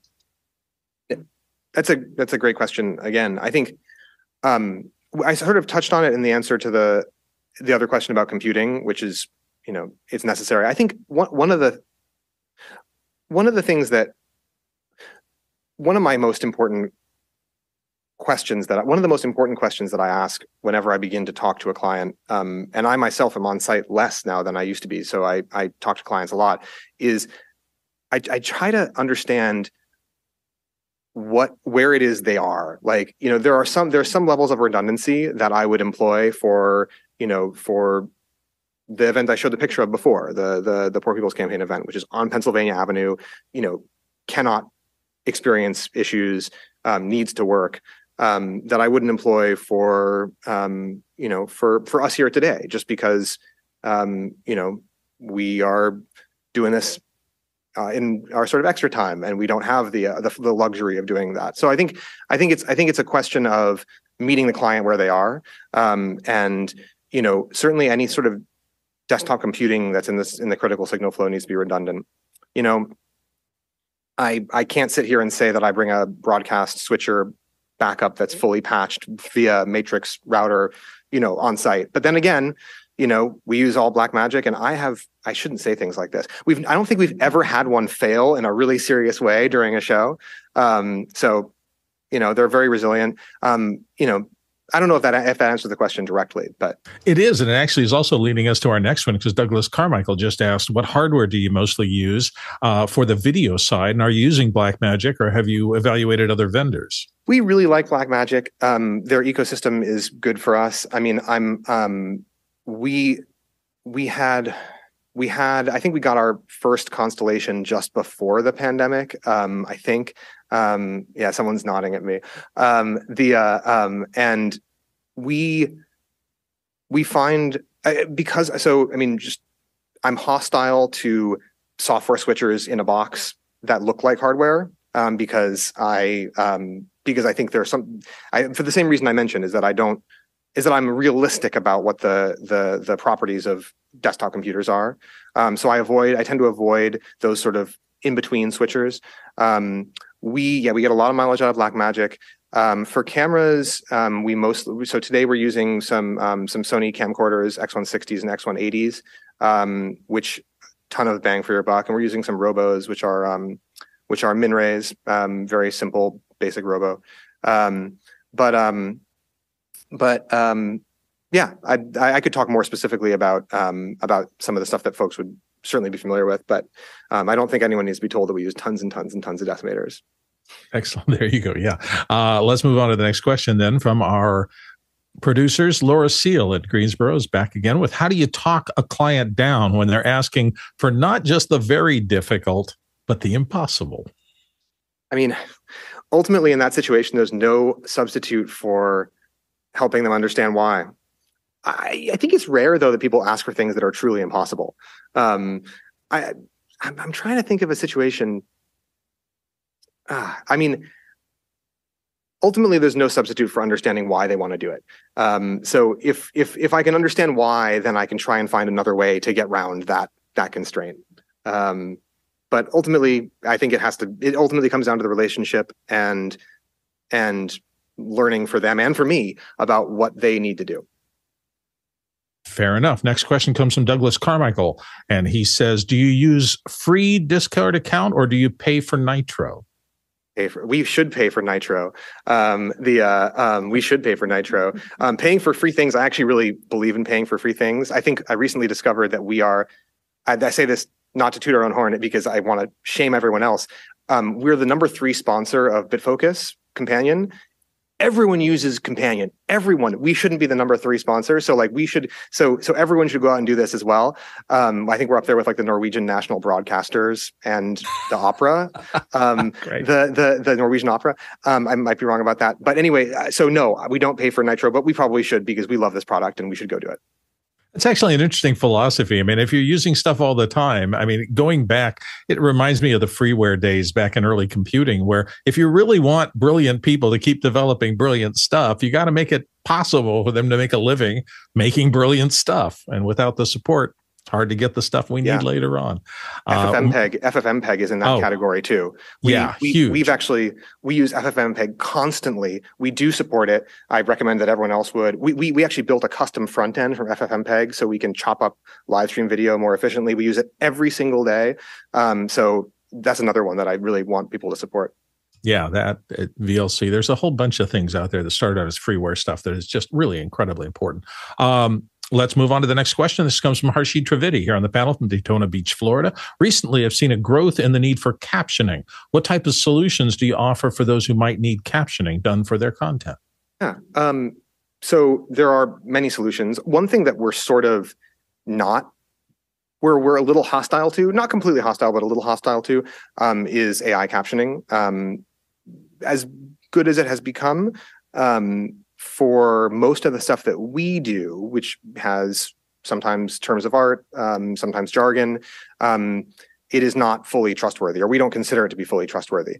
Sometimes it's the only alternative to nothing, so then we use it. But most of our captions are created by live humans, and we use. Our streaming servers are Wowza streaming engine servers, and we have developed a module for Wowza that allows us to do caption insertion from stream text. So I don't know if folks know stream text well, but it originally comes out of not like the broadcast world or anything like that, but it's a tool that people used I think initially to provide, cart captions at conferences. They'd open up stream text, put it on a screen next to them and next to the stage.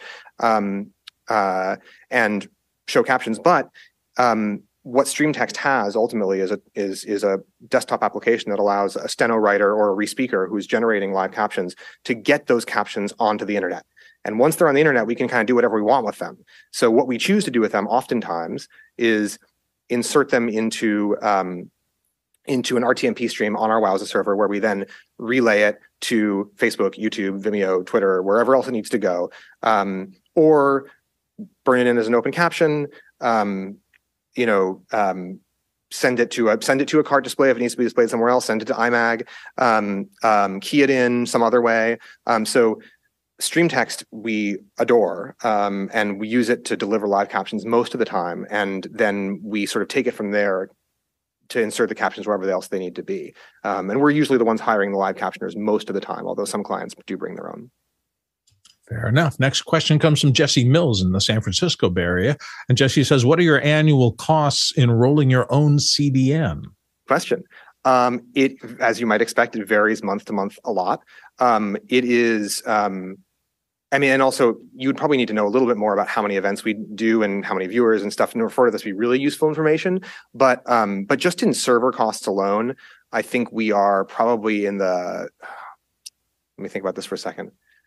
We're probably in the $50,000 to $75,000 range, is what I would guess, which is pretty good, given that I would guess that probably we do 200 or 300 events every year on it. That's it, yeah. Although beware, I remember at one point my bill for graphics processing was more than I took home one year, and I got a little concerned about that. So these services can grow and grow. Next question comes from Bob Sturdivant in San Antonio, and he says, when working in the Washington, D.C. area, how do you handle the frequency planning with many, many security agencies working the same events? I see Marty's finger moving towards the button. I'm going to, Tunde, put Marty in. Go, Marty. Yeah, frequency spectrum planning and event planning for wireless devices can be a real challenge. In a metro market, especially one like DC, where DC might be the live video capital of the world. I mean, with so many nonprofits and political and broadcasting stuff, the international broadcasting stuff that comes out of here. And everybody's using wireless, whether it's wireless microphones, wireless comms, wireless cameras, security wireless, all of that. And so it becomes really, really important to do spectrum planning. If you're using better wireless microphones like the QLXs, the ULXs, the Sennheisers, then they come with frequency scanning or spectrum scanning software built in that has really been quite advanced. But if I'm going on site in advance to do a site survey and just to see how busy the RF traffic is, I'll bring in a spectrum analyzer to see what bands are available, what frequencies are being used by other people. But even then, that's just, I'm measuring at a single snapshot in time, because I could be measuring on a Wednesday, but by Friday it could be completely different.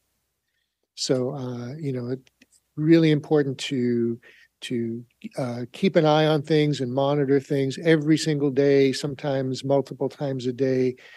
Check out the spectrum, use your wireless workbench or whatever system you have available to you.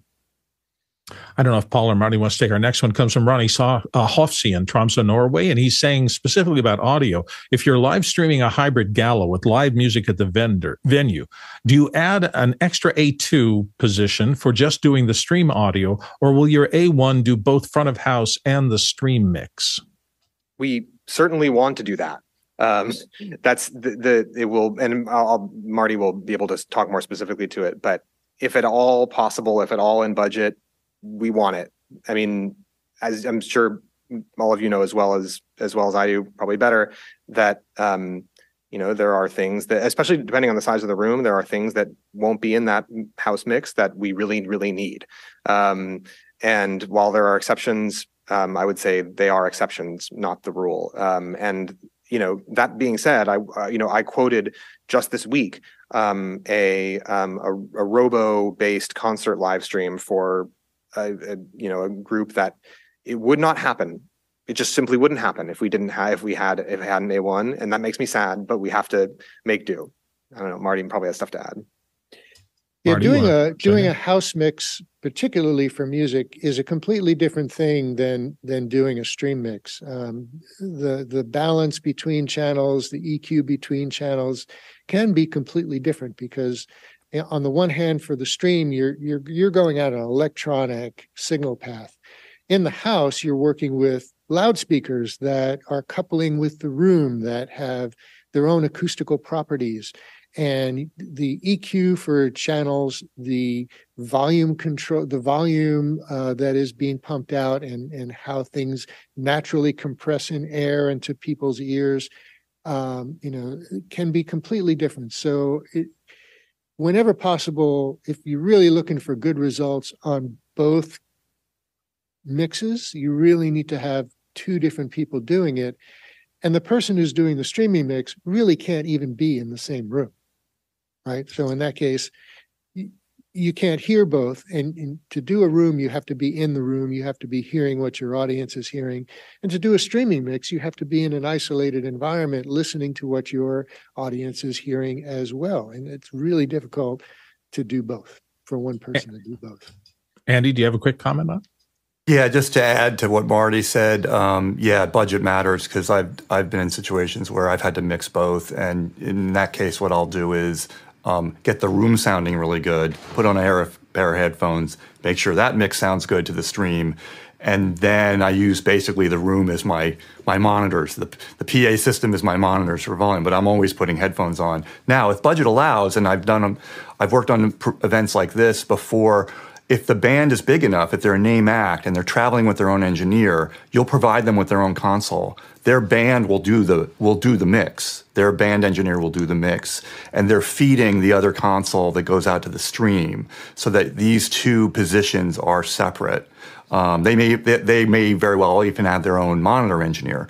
So that's on these larger productions though, where budget is allowed. Next question comes in from Douglas Carmichael, and he says, have you ever had to deal with the ATEM gray issue or other ATEM quirks in production? ATEM gray issue.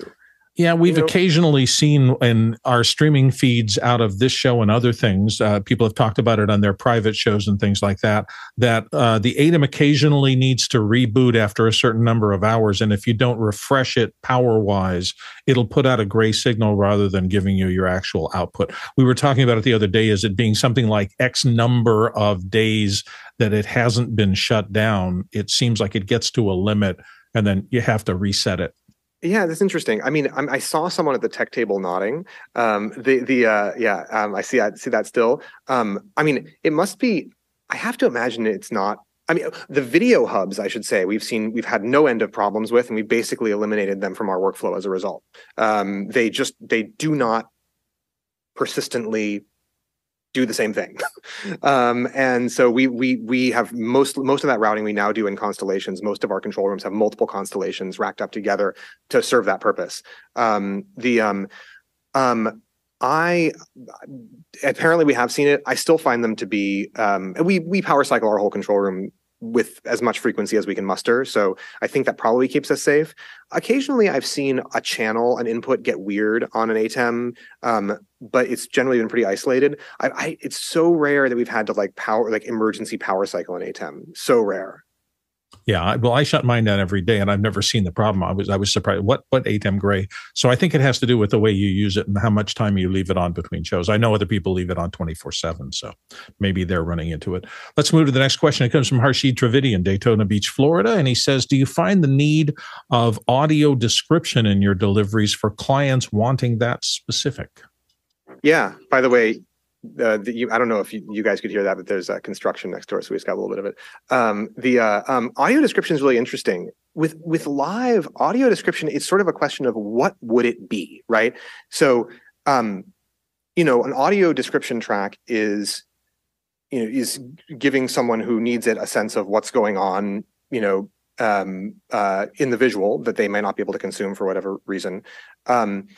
But in a live event setting, it's often, unless it's heavily scripted and you know what's going to happen at a certain time, it's hard to know when to put the audio description in. And if it's a track that someone can toggle to and from, they won't know when to do that. They may lose important audio content that's happening as part of the show. So, people have asked me about it. I would actually love to find a way to do it. Like, I think it could be done alongside, some maybe like some sort of art experience where we know where we're going from one art object to another, and there's an ability to sort of pause and say, okay, well, now this is where we're going to put in the audio description while the audience looks at this content, which is visual.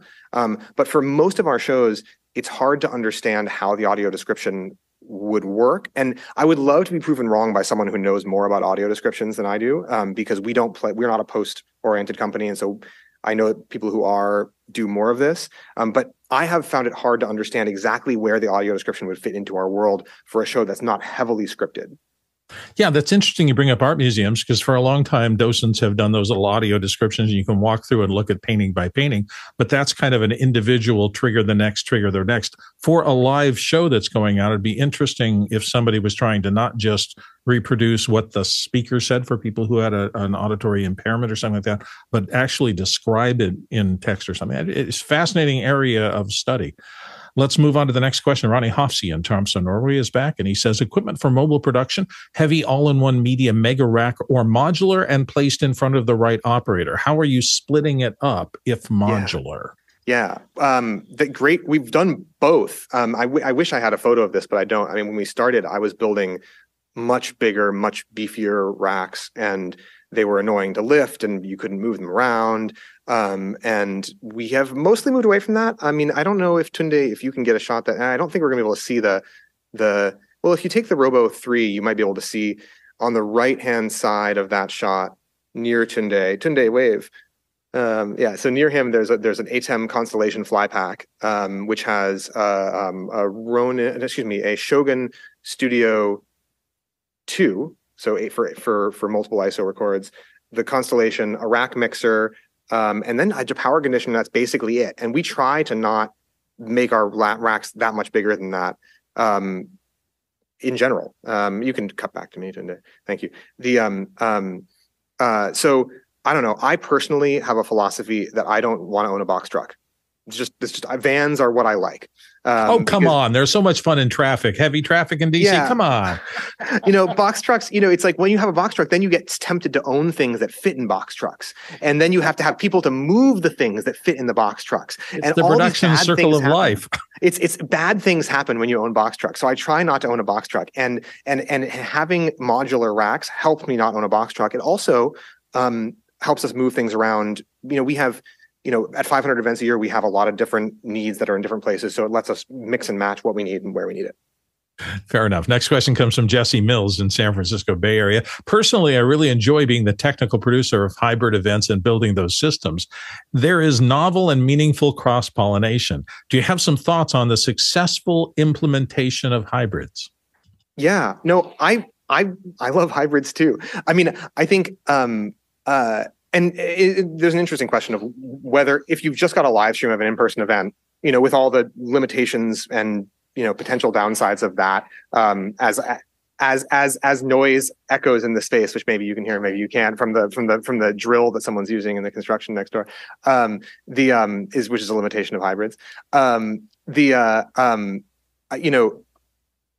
think what we find is the most common hybrid use case for us is just simply that people have remote speakers who need to be included and can't go in person. And in order to make those remote speakers and other remote attendees feel ambiently present, we do things in the room to make them visible to in-person attendees. So we'll add a whole bunch of extra screens. We'll put screens all over the place to show gallery views and remote presenters in a way that's concurrent, not a substitute for the content. And just make them feel present. There's more I could say about that, but making the remote folks feel present to the in-person folks is something that I really value. To me, that's always been the Michael Jordan question. Are you the basketball player or the baseball player for this show at this time? And switching back and forth, I mean, he was the planet's finest basketball player by many things. When he moved to playing baseball, he wasn't quite as good in terms of the other baseball players. And I think sometimes when you're trying to do hybrid, it's a problem like that. Are you focused on being the best you can possibly be at live, or are you focused on being the best you can possibly be at not live at your stream? And, we try as hard as we can to pay full attention to both, but he couldn't do it in sports. And I'm not sure I've ever been able to do it when I'm trying to serve two masters at exactly the same time. Let me just suggest that, that yes, all the limitations are real and you can't do both at the same time. But at the end of the day, I don't see us as the event is not important because of us. It's important on its own, and we need to be responsive to the needs of the event. And there may be times when an event can be forced into one bucket fully or another bucket fully. But there are also times when it can't be. And I think we need to be humble enough to say, actually, this event wants to be a hybrid because it has an in-person element and a remote element, and we can't corral it in one way or the other. That's what this event needs. And I should say, in terms of engagement, our National Academy of Science stuff has unbelievable engagement. It has view times in the hours. It has people asking questions constantly. It has nothing to do, not nothing. It has much less to do with our production and more to do with the fact that we are serving as sort of transparently. The production is as transparent as it can be. We're serving the needs of that event. So I can always imagine.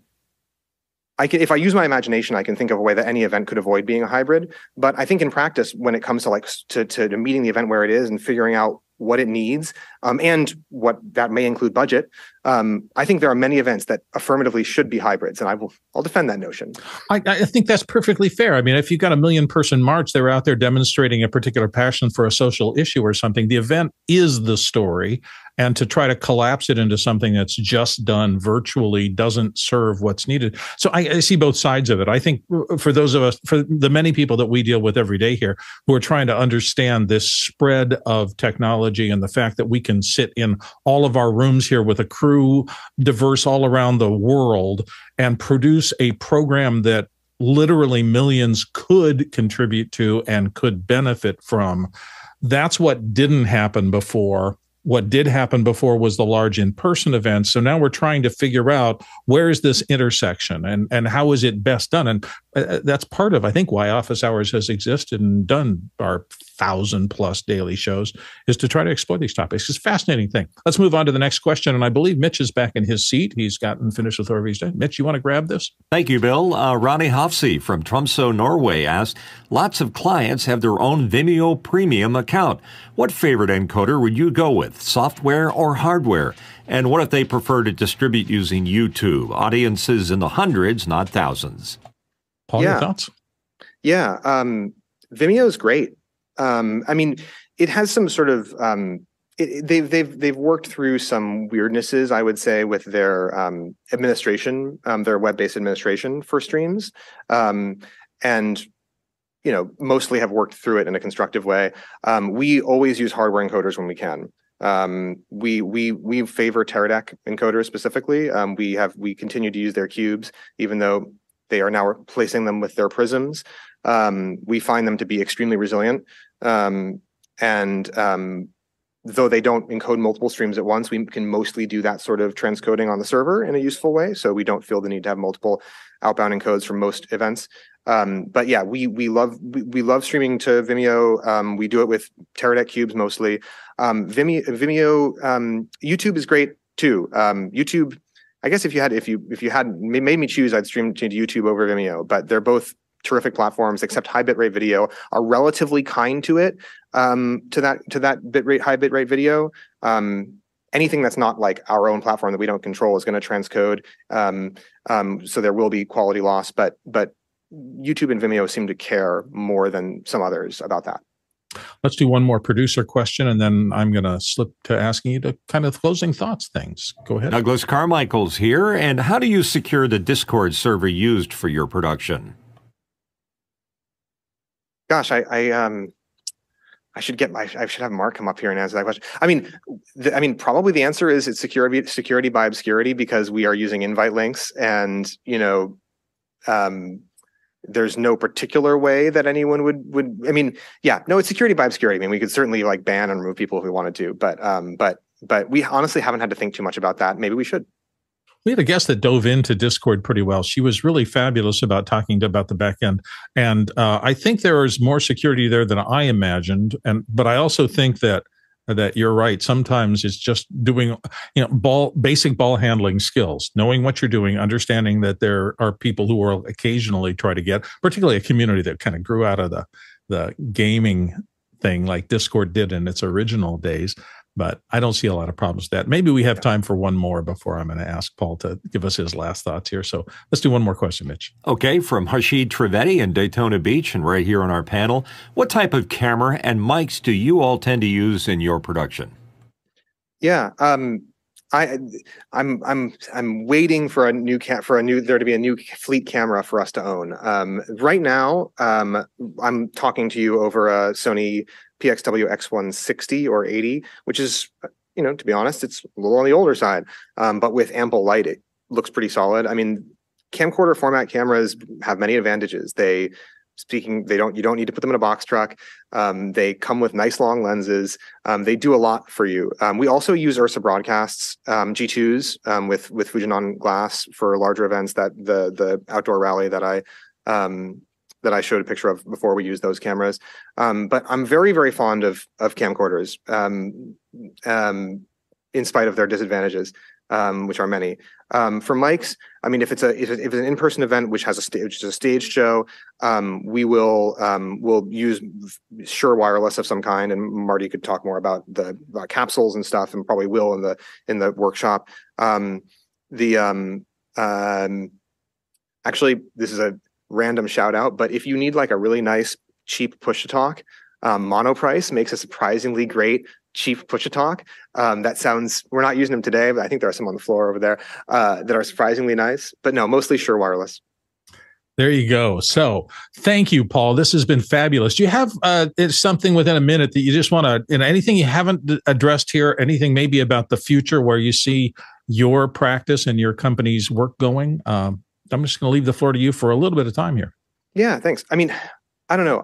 Well, first off, I just want to thank everybody. Thank you guys for having me on. I thank Marty for making this whole thing happen. We're going to have a whole big workshop. He's going to teach everybody how to do all sorts of things. It's going to be fun. I want to thank you guys. I want to thank my whole team who's out here switching and running this show and the workshop to come.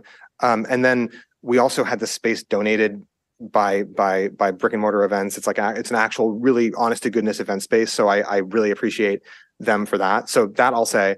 The only other thing, maybe I'll leave with there's a provocative idea that I've been sort of throwing around in my head that I'll close on, which is that I have an idea that in production, we often have, we have a lot of, if production companies are restaurants, we have like tons of McDonald's and tons and some Michelin starred restaurants. And my provocative idea is that like, we actually might need more cheesecake factories where like the process of putting together a stream is the focus and not making a hand-whittled artisan project or not caring about it at all, but people who are really devoted to process and building a process for creating repeatably excellent streams that serve their clients' needs. So that's my final thought is we should be more like the Cheesecake Factory. Well done. Thank you so much, Paul. Couple little quick notes. Don't forget, tomorrow, Chris Sabata is going to be here for a one-man show in our second hour, talking about streaming over 120 sporting events a year. On Friday, it's Fly Pack Design. Saturday, the One Learning community will be delving into learning management systems. And of course, Sunday is our introspective day here. I think that takes us to the end of things. Thank you all for being a part of Office Hours. And don't forget, Paul is going to be on After Hours in 1 hour from now. There's another show in between, but come back, take a break, and then he will be answering all of your questions along with Marty and the rest of his team. Thanks for watching. We'll see you all tomorrow.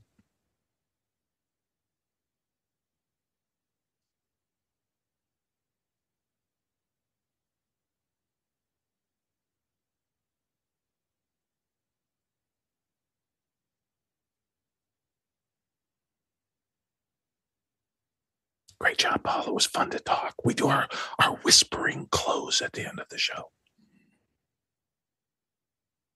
Thank you. It was really fun. I hope we did okay. You did. I was surprised. I didn't realize there were two people in your square. That's the first time we've done a swapping Hollywood square on the panel. It freaked me out a little at first. Well, we were gonna backhaul the cams separately, but it creates but one of the deficiencies of hybrid is that it creates audio signal flow issues if you backhaul the cams separately. I just didn't know Paul was. I didn't know that Marty was you and you were Marty, and it was the same square. It's like thinking, when are we going to start the show? When is he going to show up? Oh, wait, he's in a lair. Yeah, no, it was a lot of fun. I hope it was useful to folks. I'm sure it was. You did a great job. Thanks. Artiutius was the secret square. The secret square. Here, we can. Today, you want to take that in program, then you can see both of us. Yeah. Yeah, it's interesting. It's the first time I've had to deal not with just panelist arrangement, but panelist depth. How many people do I have in this square to deal with? Yeah. It's like a stack. Exactly. Yeah. I mean, we thought about doing. So what we originally were going to do was send you 3 camera feeds, a 2-shot and 2 1-shots, and then it could be switched on the back end. But reasonably, I think someone on your tech side said that there might be audio sync issues with that, because we would have to, in order not to get one of our mic feeds coming back to us, we would need to send both mic feeds over one of the cams, and then there might be a sync issue for sure. So anyway, web broadcast is a work in progress. This is fun. Yeah.